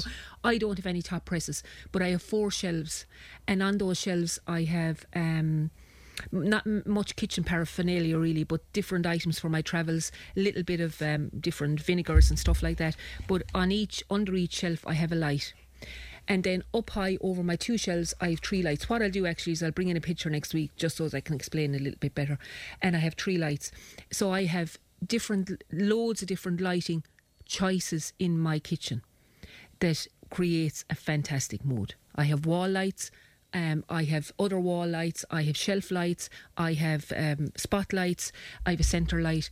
And I remember when I was doing it, my electrician said to me, there's no point in you doing all this lighting now. You don't need any of it. I said, this is double the lighting of a standard house, right? I said, I don't care. I want it. And I put in the money into our house in lighting, and I don't regret one penny of it. Right, because you have options. Because I have options. All the time, and you see, when you're running the wires and you're doing a new build, you only have you only have the option once. Yes. So I would say to anybody that's renovating a room or parts of their house or building a house, the best money you are going to spend in that whole house is lighting and heating. Yes. Is somebody wondering about coving as well, and is that still in? And this listener says, I love plain coving in a room. Is coving still there? It absolutely is, and depends on the size of the room. It can really bring a room together. You might have a high ceiling, you might have a very big room, and it works. And is coving in? Absolutely. Yeah. 100%. And still you have an example here without coving, and it's beautiful too. So it just goes to show you how... I think it goes to show what matters is what the end look a person wants. And of course it's down to budget as well, because I'm talking about extra lighting. I'm talking about making sure that you've enough heating. I would say to everybody, overheat their house, so extra BTUs when you're putting in your radiators first day. Lighting is so important, but all of this is down to budget too. And could I stick something in there just from an experience point of view? Sockets, put in over the amount of sockets you think you'll want. Put in enough of sockets and put in your phone charging points. Yeah. And again, whether it's a bedroom or a kitchen or a bathroom or whatever, you need to plan your lighting and your sockets. And if you get those things right in the house, it's very easy then interior design any room in your home once you have the basics right. Of course, but you might decide even something simple. I want a lamp over on that wall, and without a socket, you can't have it. So it gives you options, doesn't it? All right. If people want to make contact with you and talk to you, Karen, how can they do that? Yeah, it's 086 606 9009, and it's again. I'll say that number. It's 086 606 9009. Have I time for 2 or 3 colours? Really quickly, yes. Soda bread, boathouse white, grey wolf, ivory tusk, Palm House fountain, oyster bed, and wolfhound. Very good indeed. All right. And again, if people Google those names, they'll come up with the proper colours. The colour swatch will you pop that up on your own social media? And I know Emma will do so here as well. What is your own social media, by the way? It's Interior Concepts on Facebook, Instagram, and web page is interiorconcepts.ie website. Right, very good. And you'll put up the mood board as well so that people can have a look. All right. Karen, always a pleasure. Thanks very much indeed. News and information is coming up. Tip Today with Fran Curry. With Slattery's Garage, Puckane. You can't beat experience. With over 50 years maintaining Peugeot cars and vans, we like to call ourselves the experts. Call Slattery's Garage for a free vehicle health check today. 067 24111 or slatterysgarage.ie. You're very welcome back to the final hour of Tip Today. Now we have that lovely prize for you because we're celebrating along with the Talbot Hotel in Clonmel. Their winter wedding viewing day is happening this coming Saturday, even the 25th, from 11 a.m. to 4 p.m. And because we're celebrating that, they've given us a festive afternoon tea for 2 to give away every single day, and that's in their newly renovated Wheat Bar and Bistro. And Emma has come up with a question, and it's fierce difficult altogether. Really, you're going to have to Google this one. She wants to know, where was baby Jesus born? So there you go. So if you can answer that, 083 311 3311. And we'll have a draw for that a little later on in the programme. But right now, it's time for... Legal discussion on Tip Today is brought to you in association with Lynch Solicitors Clonmel, on the web at lynchsolicitors.ie and at divorceinIreland.com. John Lynch joins me in studio. Good morning to you, John. Good morning to you. You're shaking your head there with that question. I know. I've been in church a couple of times over the recent past, and I think one of my observations is, I think I'm getting so bad. It's I suppose lack of being there, but it's kind of people knowing when to kneel, when to stand, and but when you're saying the decades of the rosary now, it's getting quieter now. People are forgetting the prayers, so I'm just thinking maybe I'm always afraid in a situation like that somebody will look to me to do one of the one of the decades, and Yes. me not having a notion about it and stuff. It's amazing the way things have changed over the years. Oh, it's incredible. I mean, we used to. I was just thinking about it, on a less. But I remember as a kid, having to sit down and do the rosary. You know what I mean? Yeah. And it was funny, and then I watched my parents, and I watched the transfer through the years. And you just wonder, it has so dramatically changed over the last number of years. And that's only it's a very relatively short time. It's 40 or 50 years. But I mean, we are getting to the stage now. Somebody, I remember somebody saying to a young couple about whether they were going to get married in the church or not, and one of the couple kind of said, "Oh no," and the other couple said, "Oh no, well I'd have to, because if I didn't, the family wouldn't be too happy." But so this, but you just wonder. I suppose it's for a completely different discussion. Where are we going with it? Yeah.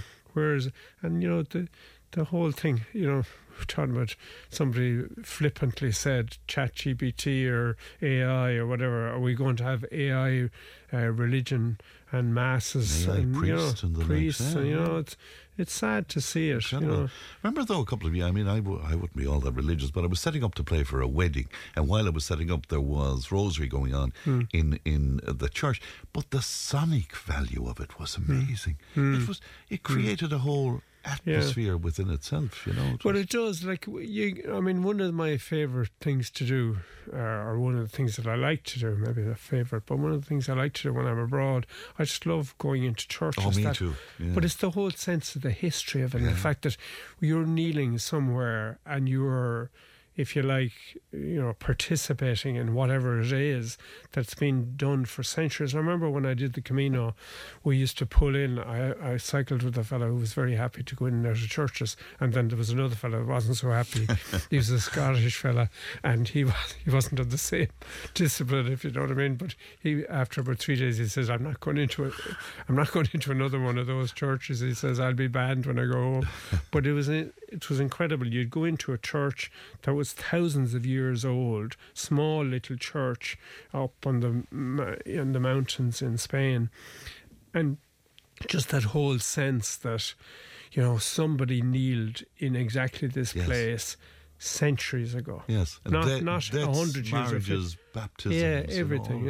It's an amazing. I suppose that is that sense.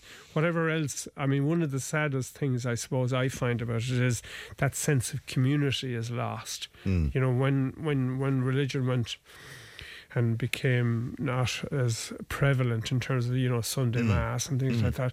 It's the community side of it that has suffered as well. Whatever about the baseline religion. God, you've got me into a very philosophical mood this morning. Well, as we're talking about it, funny enough, graveyards. I'm obsessed with graveyards. Really? I love to read old stones. Amazing history. Amazing history. Just incredible. Anyway, to much more mundane things. GDPR, the bane of my life. John. GDPR.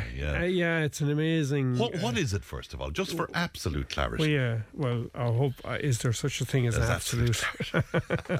General data protection. It was introduced by the EU, and the whole idea behind it is whatever about, that your own personal data should be personal to you, and that if somebody else has it, they have responsibilities to ensure that other people don't get it, or the people, do you know what I mean? So it's protecting your personal data. And I mean, the big question that has kind of circulated over the last number of years in Ireland is that, if you have a data breach, and if, as a result of that data breach, you're very upset, or you're really put out by the fact that, I was on Tipp FM and I gave some information that was then subsequently released without my agreement or my consent, it's a breach. So you have a responsibility, or anybody who holds other people's data. I mean, it comes across so many things. It's it's everywhere. So the big question that, and by the way, it's not answered. I was going to say strangely enough, but it's not answered as to, what level of breach are you to expect damages for, and that's as usual. What are the consequences of the breach, and if there is a breach, do you have to pay, and if you have to pay for it, is there such a thing as punitive damages? And punitive damages are very much an American thing, if you know what I mean. Like all of those cases you've seen in the States where you see them getting millions from a jury. I remember sitting on a plane with an American lawyer. We weren't the only two, obviously, on the plane, but he was sitting beside me. And he was talking about... And I said to him, how come damages are so... what appears to be excessive in the United States? And he said, well, it's simple, really. He says, and I can't do an American accent, but anyway, he said it's really simple. He said, we take the view that you penalise people when they get things wrong, and you pay what we call punitive damages. So the damages doesn't really necessarily reflect the injury.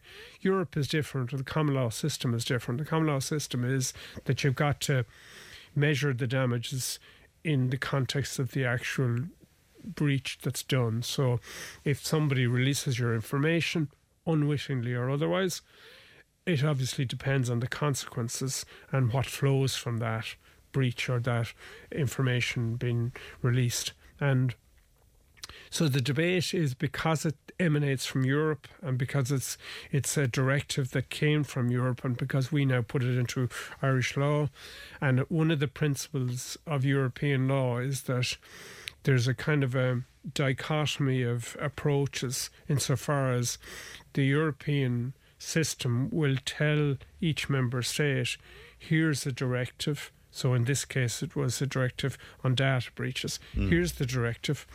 You've got to now implement it in your country.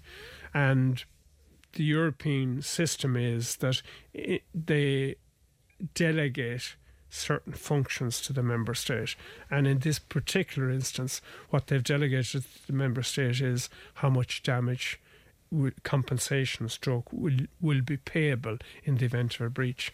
So that's a very important portfolio, isn't it? Oh yeah, it's a huge but there have been, I'm going to throw a number at you because you probably can't contradict it here and see what I have in front of me here, but there's 14 referrals, in and around 14 referrals by different member states to the ECJ, which is the court that kind of gives you an assessment of what the European law is like. But there's been quite a number of referrals to them asking the question, what and how do we come up with the level of damages? Because it's not so much like I was going to say it's easier to determine damages if you've got an injury. If you're involved in a road traffic accident and you've got injuries, well, you have, first of all, you got a book of quantum that gives you some indication as to what level of damage you're going to get. But you've got a very physical injury, yes. And that's you can see it. But in the case of non-physical injuries, that's a more difficult thing. So, damage to your reputation, damage to your credit, like let's say it's a breach by a lending institution or an financial institution. But the real question that kind of grabbed the member states was where somebody says, I'm really upset about this has really affected me, and I'm losing sleep at night, etc. Does that attract damages? And this has kind of appeared in the Irish courts in a couple of scenarios, but not in a lot. And what they've come up with, they love, the way the legal system loves the old Latin words. Sure. De minimis is the word that kind of surfaced on this, which is there a kind of a threshold? You have to come up to a certain level of upset before you get damages. So, in other words, if you're just upset about it and it's kind of minimal damage, does that mean zero compensation? And that's because, you see, the European Court said that it doesn't automatically follow that just because you have a breach of your information, it doesn't automatically follow that you're going to get compensation. And what we're talking about now, John, is on top of the fact that there are huge fines if you breach. Absolutely. If you breach. So this is on top of that. Oh, no, this is for the individual whose personal data has been released. Because the front page is the Examiner today, HSE sued over 400 times due to the cyber hack alone. Correct. So there's a perfect example of what we're talking about. That's a perfect example of it. And therein lies the question. Being sued is one thing, but what's the level? How are the courts going to deal with it? Yeah. If you know what I mean. And that's what you're talking about. And, it's been a really interesting couple of 2 or 3 years about this, because very, very recently, initially they were stalling everything. When I say stalling everything, the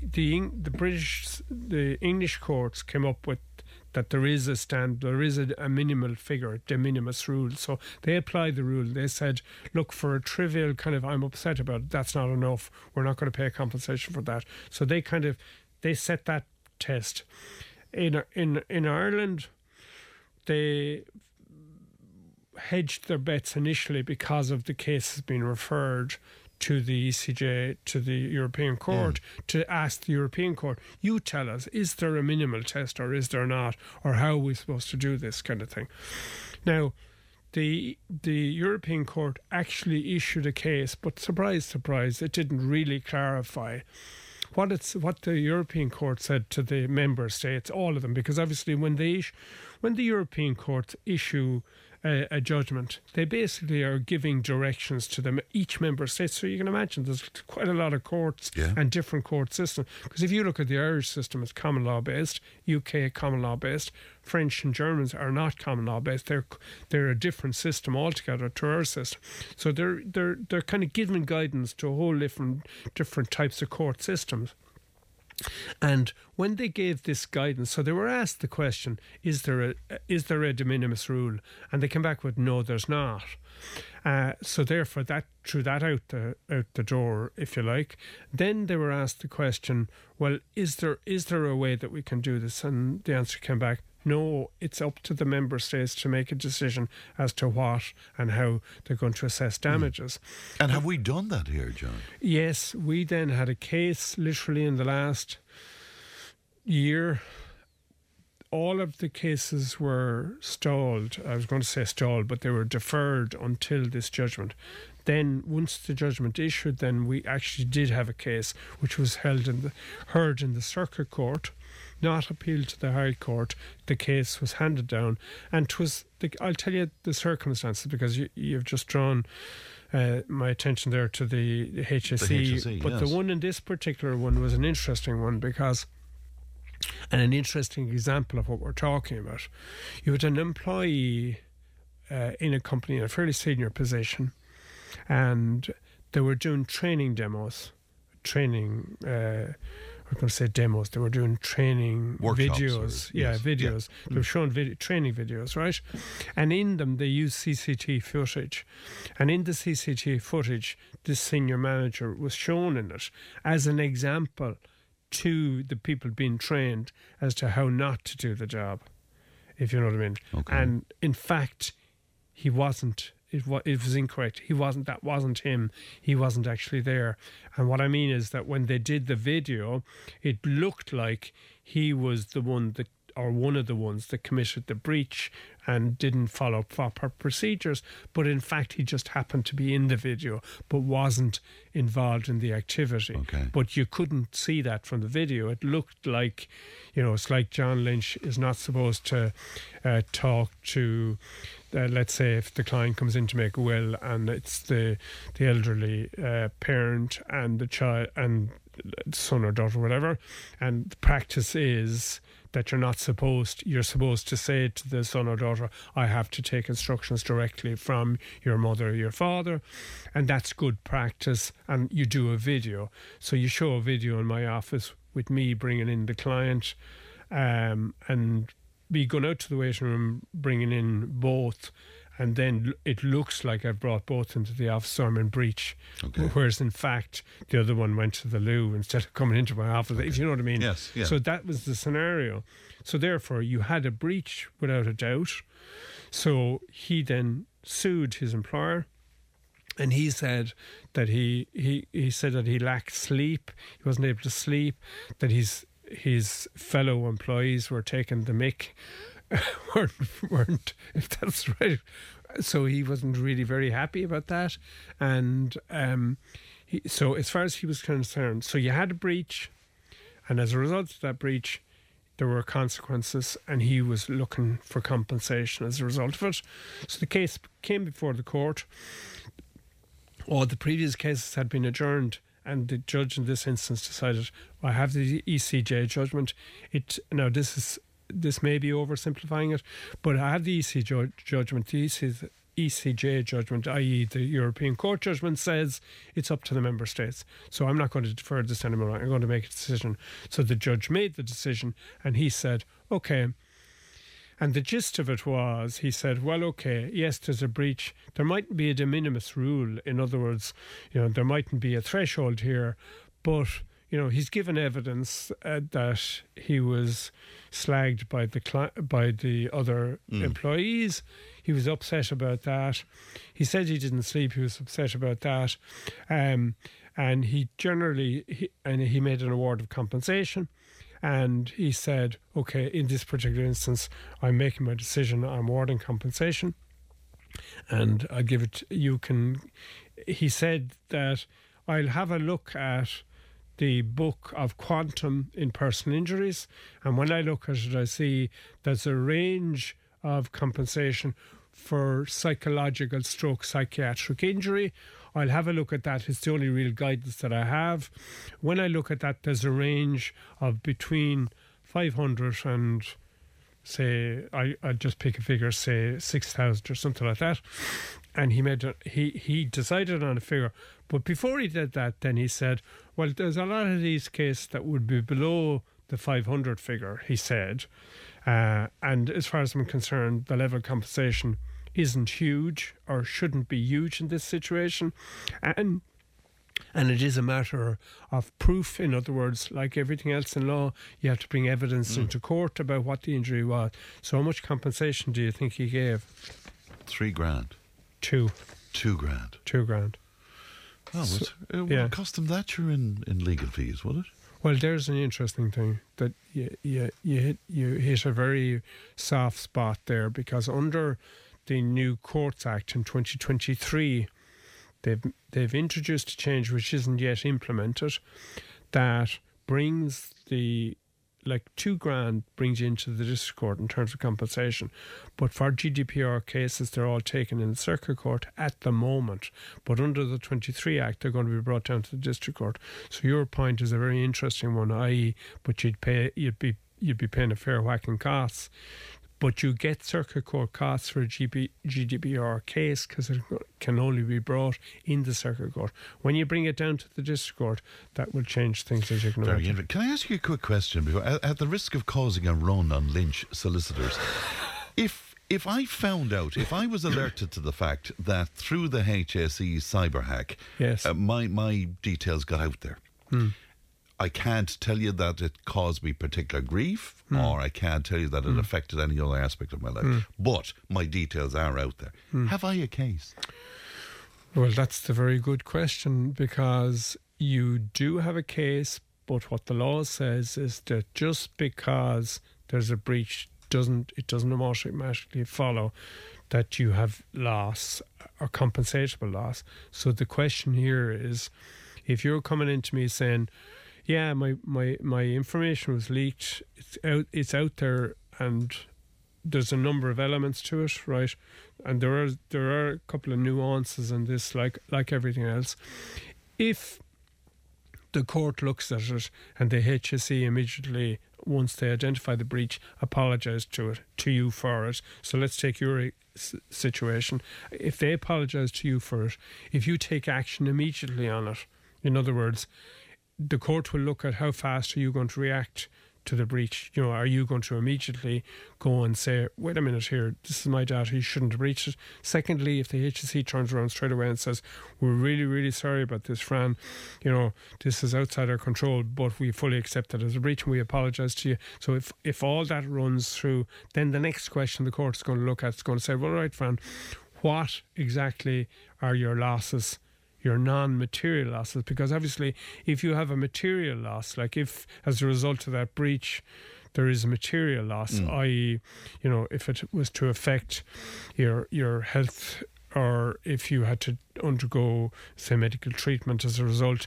and because of the breach or whatever, if you know what I mean, or if it but if you're simply saying, I was really upset about this, but you can't produce any, you're not really saying you're, well then you and the fact, of course, we're always, you're going to get hit with the de minimis rule there. But the fact that possibly down the road, my information could be used in a manner which could affect me in some way. Which could affect you. Now, there's a really interesting question, because what the court said in the circuit court, and again, you're really only looking at one judgment. There's no definitive judgment on this yet from the ECJ or from the Irish courts. And that's not fair. I'm being possibly unfair to the circuit court judge. Obviously, he did give directions. He said he did give a couple of indicators. Yes. He said, you must prove that that there are consequences to you. Right. If you know what I mean. You have to prove. Like, let's say Fran came back into me, or Fran's brother or whatever comes in the following day, and he says, well, because of this breach, I've been, I have literally suffered from post-traumatic stress, if you know what I mean. Yeah. And it's a recognisable psychiatric injury. Like, let's say, it's like everything in Fran. I always remember in the early days when a client came in to me who was involved in a road traffic accident. And I remember, and it was just simply, there was no actual impact. It was the lights, you coming through the lights, and a car flew past him. And literally just somebody broke the lights, but no impact happened. And he suffered from a psychiatric injury. And I remember thinking to myself, okay, like in my head, I thought that seems to be an overreaction to it. But it was a very serious consequence. So far, these you could have. But the key thing, as I've often said to you in a court of law, is if you're going to go in and make a claim, you don't get compensation just because they breached it. That's very interesting. That certainly wasn't my understanding, but it's great. It's great to have that clarified. John, thanks very much indeed. Always a pleasure and always most interesting. Thank you. John Lynch of Lynch Solicitors in Clonmel. Tip FM's Tip Today with Fran Curry. In association with Slattery's of Pecan, Tipperary's main Peugeot dealer. Slattery's Garage Pecan, the name you can trust for over 50 years in the Premier County. Slattery'sGarage.ie. Thurles author Susie Murphy has published A Class Inherited, the sixth book in her historical fiction series, A Matter of Class. And I'm delighted to say that she joins me online. Susie, good morning to you. Morning, Fran. How are you? I'm very well indeed. Lovely to talk. I can't believe that this is the sixth book, because I remember talking to you first time round, Susie. It's amazing, isn't it? I know, it's mad. We've come a long way. And did you intend right from the start that Bridget and Cormac would exist for so long, I suppose? Well, in the beginning, it was supposed to be just one book, actually. And then just that book kind of got so big that I was like, okay, I think I'll split this into three. And then after the three, I was like, okay, I think there's more to tell here. So I just kept going, and at one point I was going to skip a period of time, about 8 years, and then I told my mum and my friend about that. They were like, no. So I had to put another book in there too. So it just kind of kept expanding. So I'm on number 6 now. That came out yesterday, and there'll be at least 2 more in this series. Right. There might be a ninth. There might be a ninth book in there, but I'm kind of letting that idea just kind of ferment in the background at the moment. So it's all marinating in the head at the moment. I figured the characters will probably tell me what's going to happen at some point. It is, of course, historical fiction. So what era are we talking about, just to remind people, Susie? Yeah, it's the 19th century. So the first book takes place in 1828, and then obviously time passes through the series. So the latest book is actually 1846, 1847. So it's kind of covered about 2 decades almost now over the 6 books so far. And I remember reading an article about you, Susie, where you basically said that you think you were born out of time in a lot of ways. Are you fascinated by this era? Would you like to have lived through this wonderful era, I suppose, and an era of huge change? Absolutely. It's easy to have a very romanticised view of that era. I love the idea of, ball gowns and going to the ball and the courting and all that. But, you know, I do try to keep a very practical head on myself as well, because it was not a good time in terms of hygiene and health and poverty, and like the class divide was so massive. Like, you know, there was so much of a gap between the wealthy and the poor struggling to get by, like, you know. So I'm very conscious of the fact that it was not an ideal time, but I like to romanticize parts of it and then remember that there was a grittier element to it too, and try and encapsulate both. And the conflict of this era is kind of the backdrop to individual stories. Would that be fair to say, Susie? Yes, yeah. So the location of the first book is a rural country estate, which is owned by an Anglo-Irish landowner, but you know, the Irish Catholics are the tenants living on the land, you know. So there's a lot of tenant unrest, and that blows up a little bit in book 3, actually. So that's where that comes into play quite a bit. And then the latest book 6, the famine is taking place at this time. So now there's that extra element of what's going on in the background as well, and the fact that, you know, the Irish were starving while the upper class were still comfortable and wealthy. So that conflict comes into play a lot through the series. And through the series of books, Cormac and Bridget, they went to London, they went across to America. And in the current book, are they home now? Is that the way it is? So that's actually, yeah, a big crux of this book is making that decision, because they were in America for books 4 and 5, and a couple of letters arrive at the start of book 6, and that's what brings them back across the water. So there's some of this book is set in England and some of it is set in Ireland. So it's split between the two. And we're into the next generation essentially as well, aren't we? We are, yes. There's a second generation involved now as well, and they're growing up too. So their stories are coming to the front as well. So there's multiple characters to keep track of now, and their stories and their love stories as well. Well, it's such a fascinating tale indeed. How does it work for you? Because we don't want to give away too much of the detail of the current book, but how does it work for you, Susie? I mean, do you have these stories sort of made up in your head and it's a case of putting it down on paper, or do you struggle through it? How does that work for Susie? So the kind of the general framework I've had in my mind for a while. So I would have seen ahead what's going to happen in these books.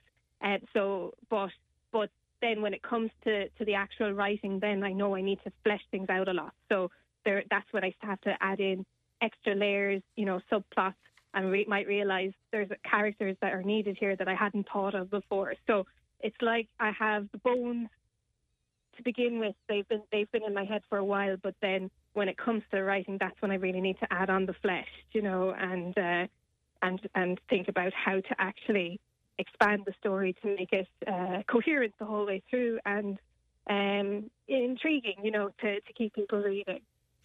And I also think that you can have a fantastic story, but if you don't have the authenticity around the story, it doesn't work quite as well. And you look to your childhood in Tipperary and in Clare, I know as well, to get that sort of authenticity, don't you?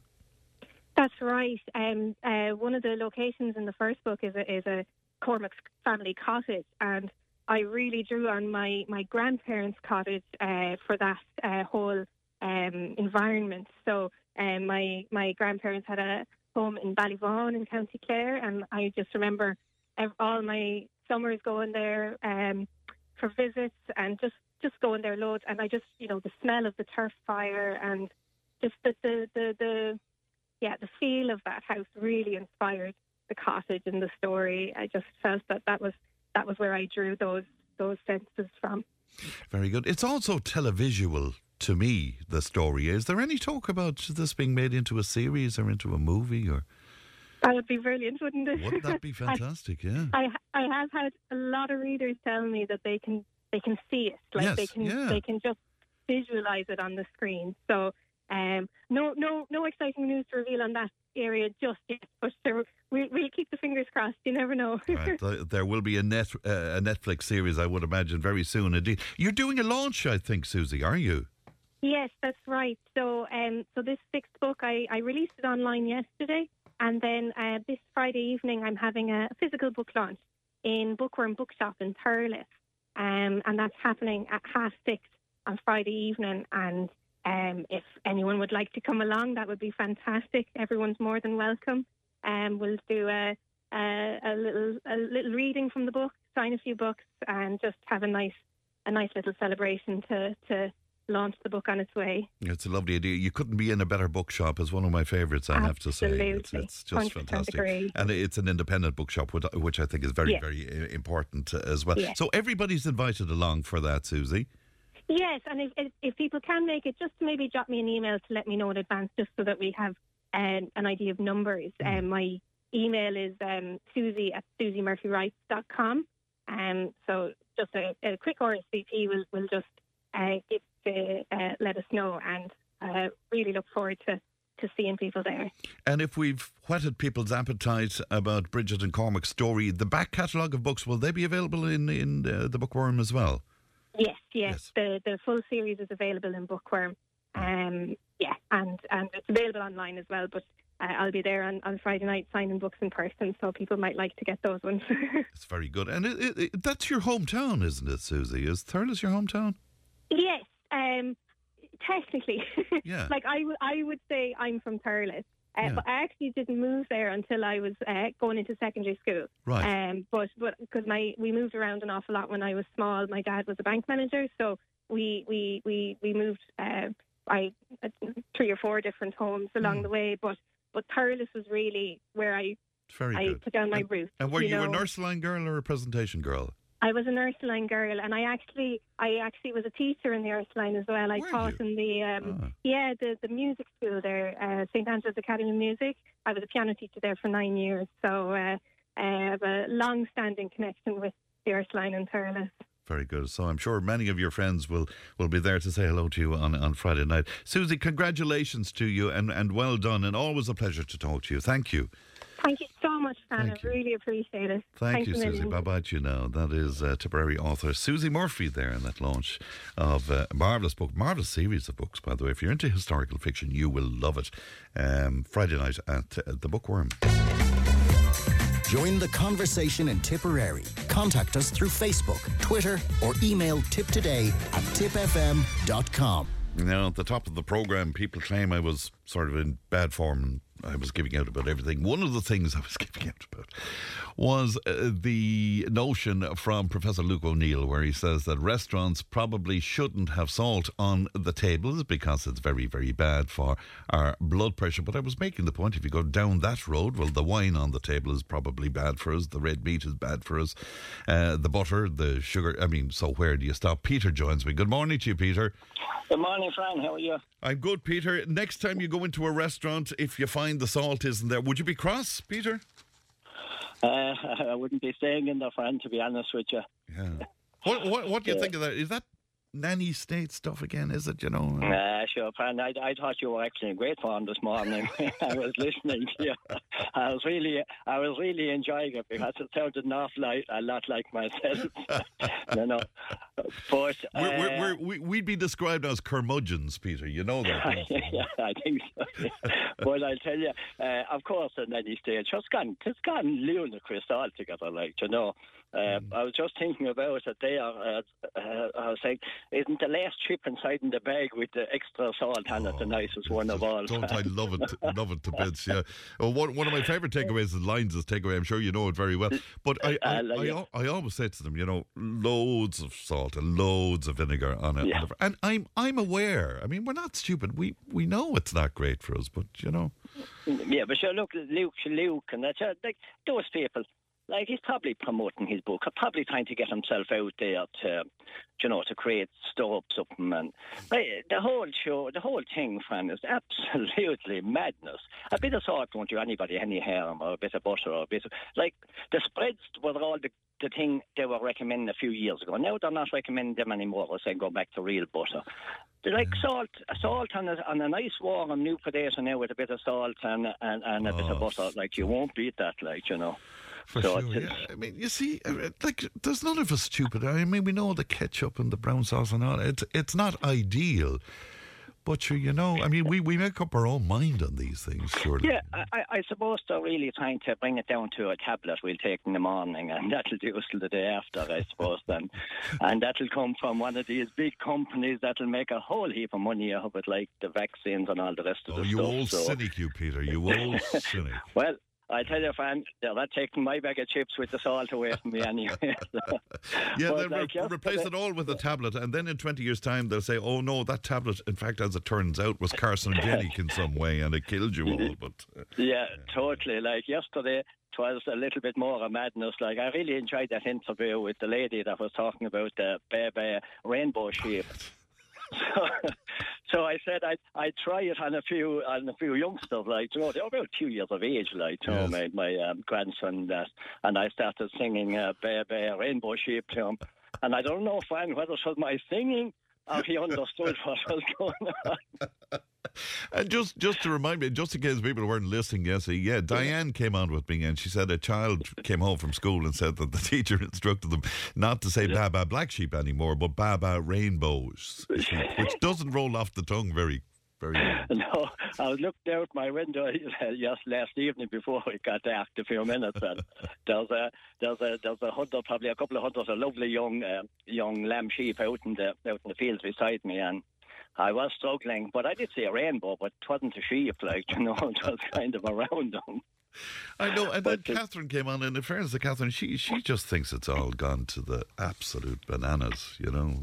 But it is, and another part of the, I'm probably like yourself this morning, I'm whinging a fair bit today too. When I heard about Eamon Ryan giving the go-ahead for a motorway because of the Ryder Cup. Yeah, I know. No, really. The amount of times we're all cursing that Tipperary town that we can't get through, we can't make, and like, there's no talk about that being done. No, but if they had the Ryder Cup out in Ballykistine, they'd probably have it done all right, you know.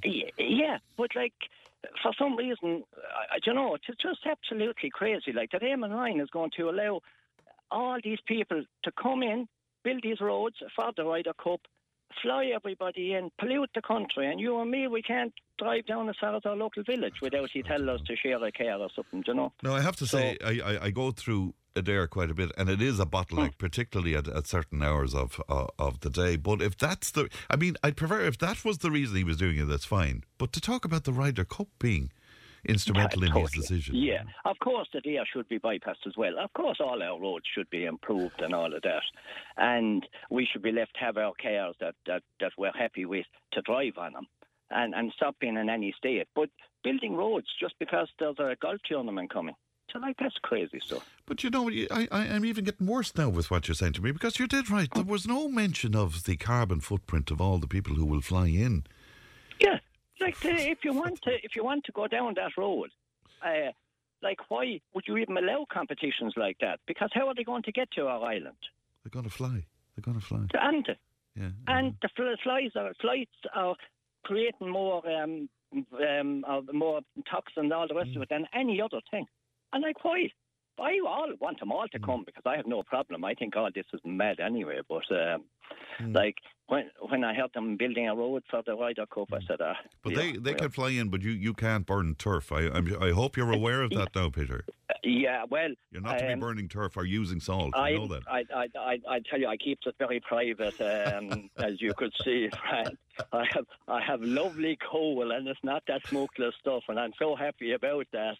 And there'll be a knock on your door now. Don't be blaming me when there's a knock on your door, Peter. Oh, they're welcome. They come, they'll sit at a lovely fire, and I'll give them a hot whiskey, and they'll go away and they'll say, you're right, you know. They won't put in a Will you give them salt on the sandwich? I will give them lovely fresh chips with keeps it. You will, and all the rest of the things that are good for us. Yeah. I was in bad form at the start when you cheered me up, Peter. Look after yourself, Peter. Yeah, good to talk to you. Take care. You as always. Bye-bye. Thanks, Bye-bye. Peter.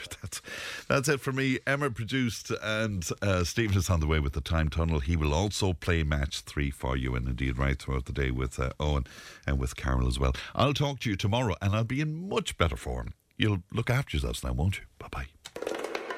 Tip Today with Fran Curry. With Slattery's Garage, Puckane. You can't beat experience. With over 50 years maintaining Peugeot cars and vans, we like to call ourselves the experts. Call Slattery's Garage for a free vehicle health check today. 067 24111 or slatterysgarage.ie.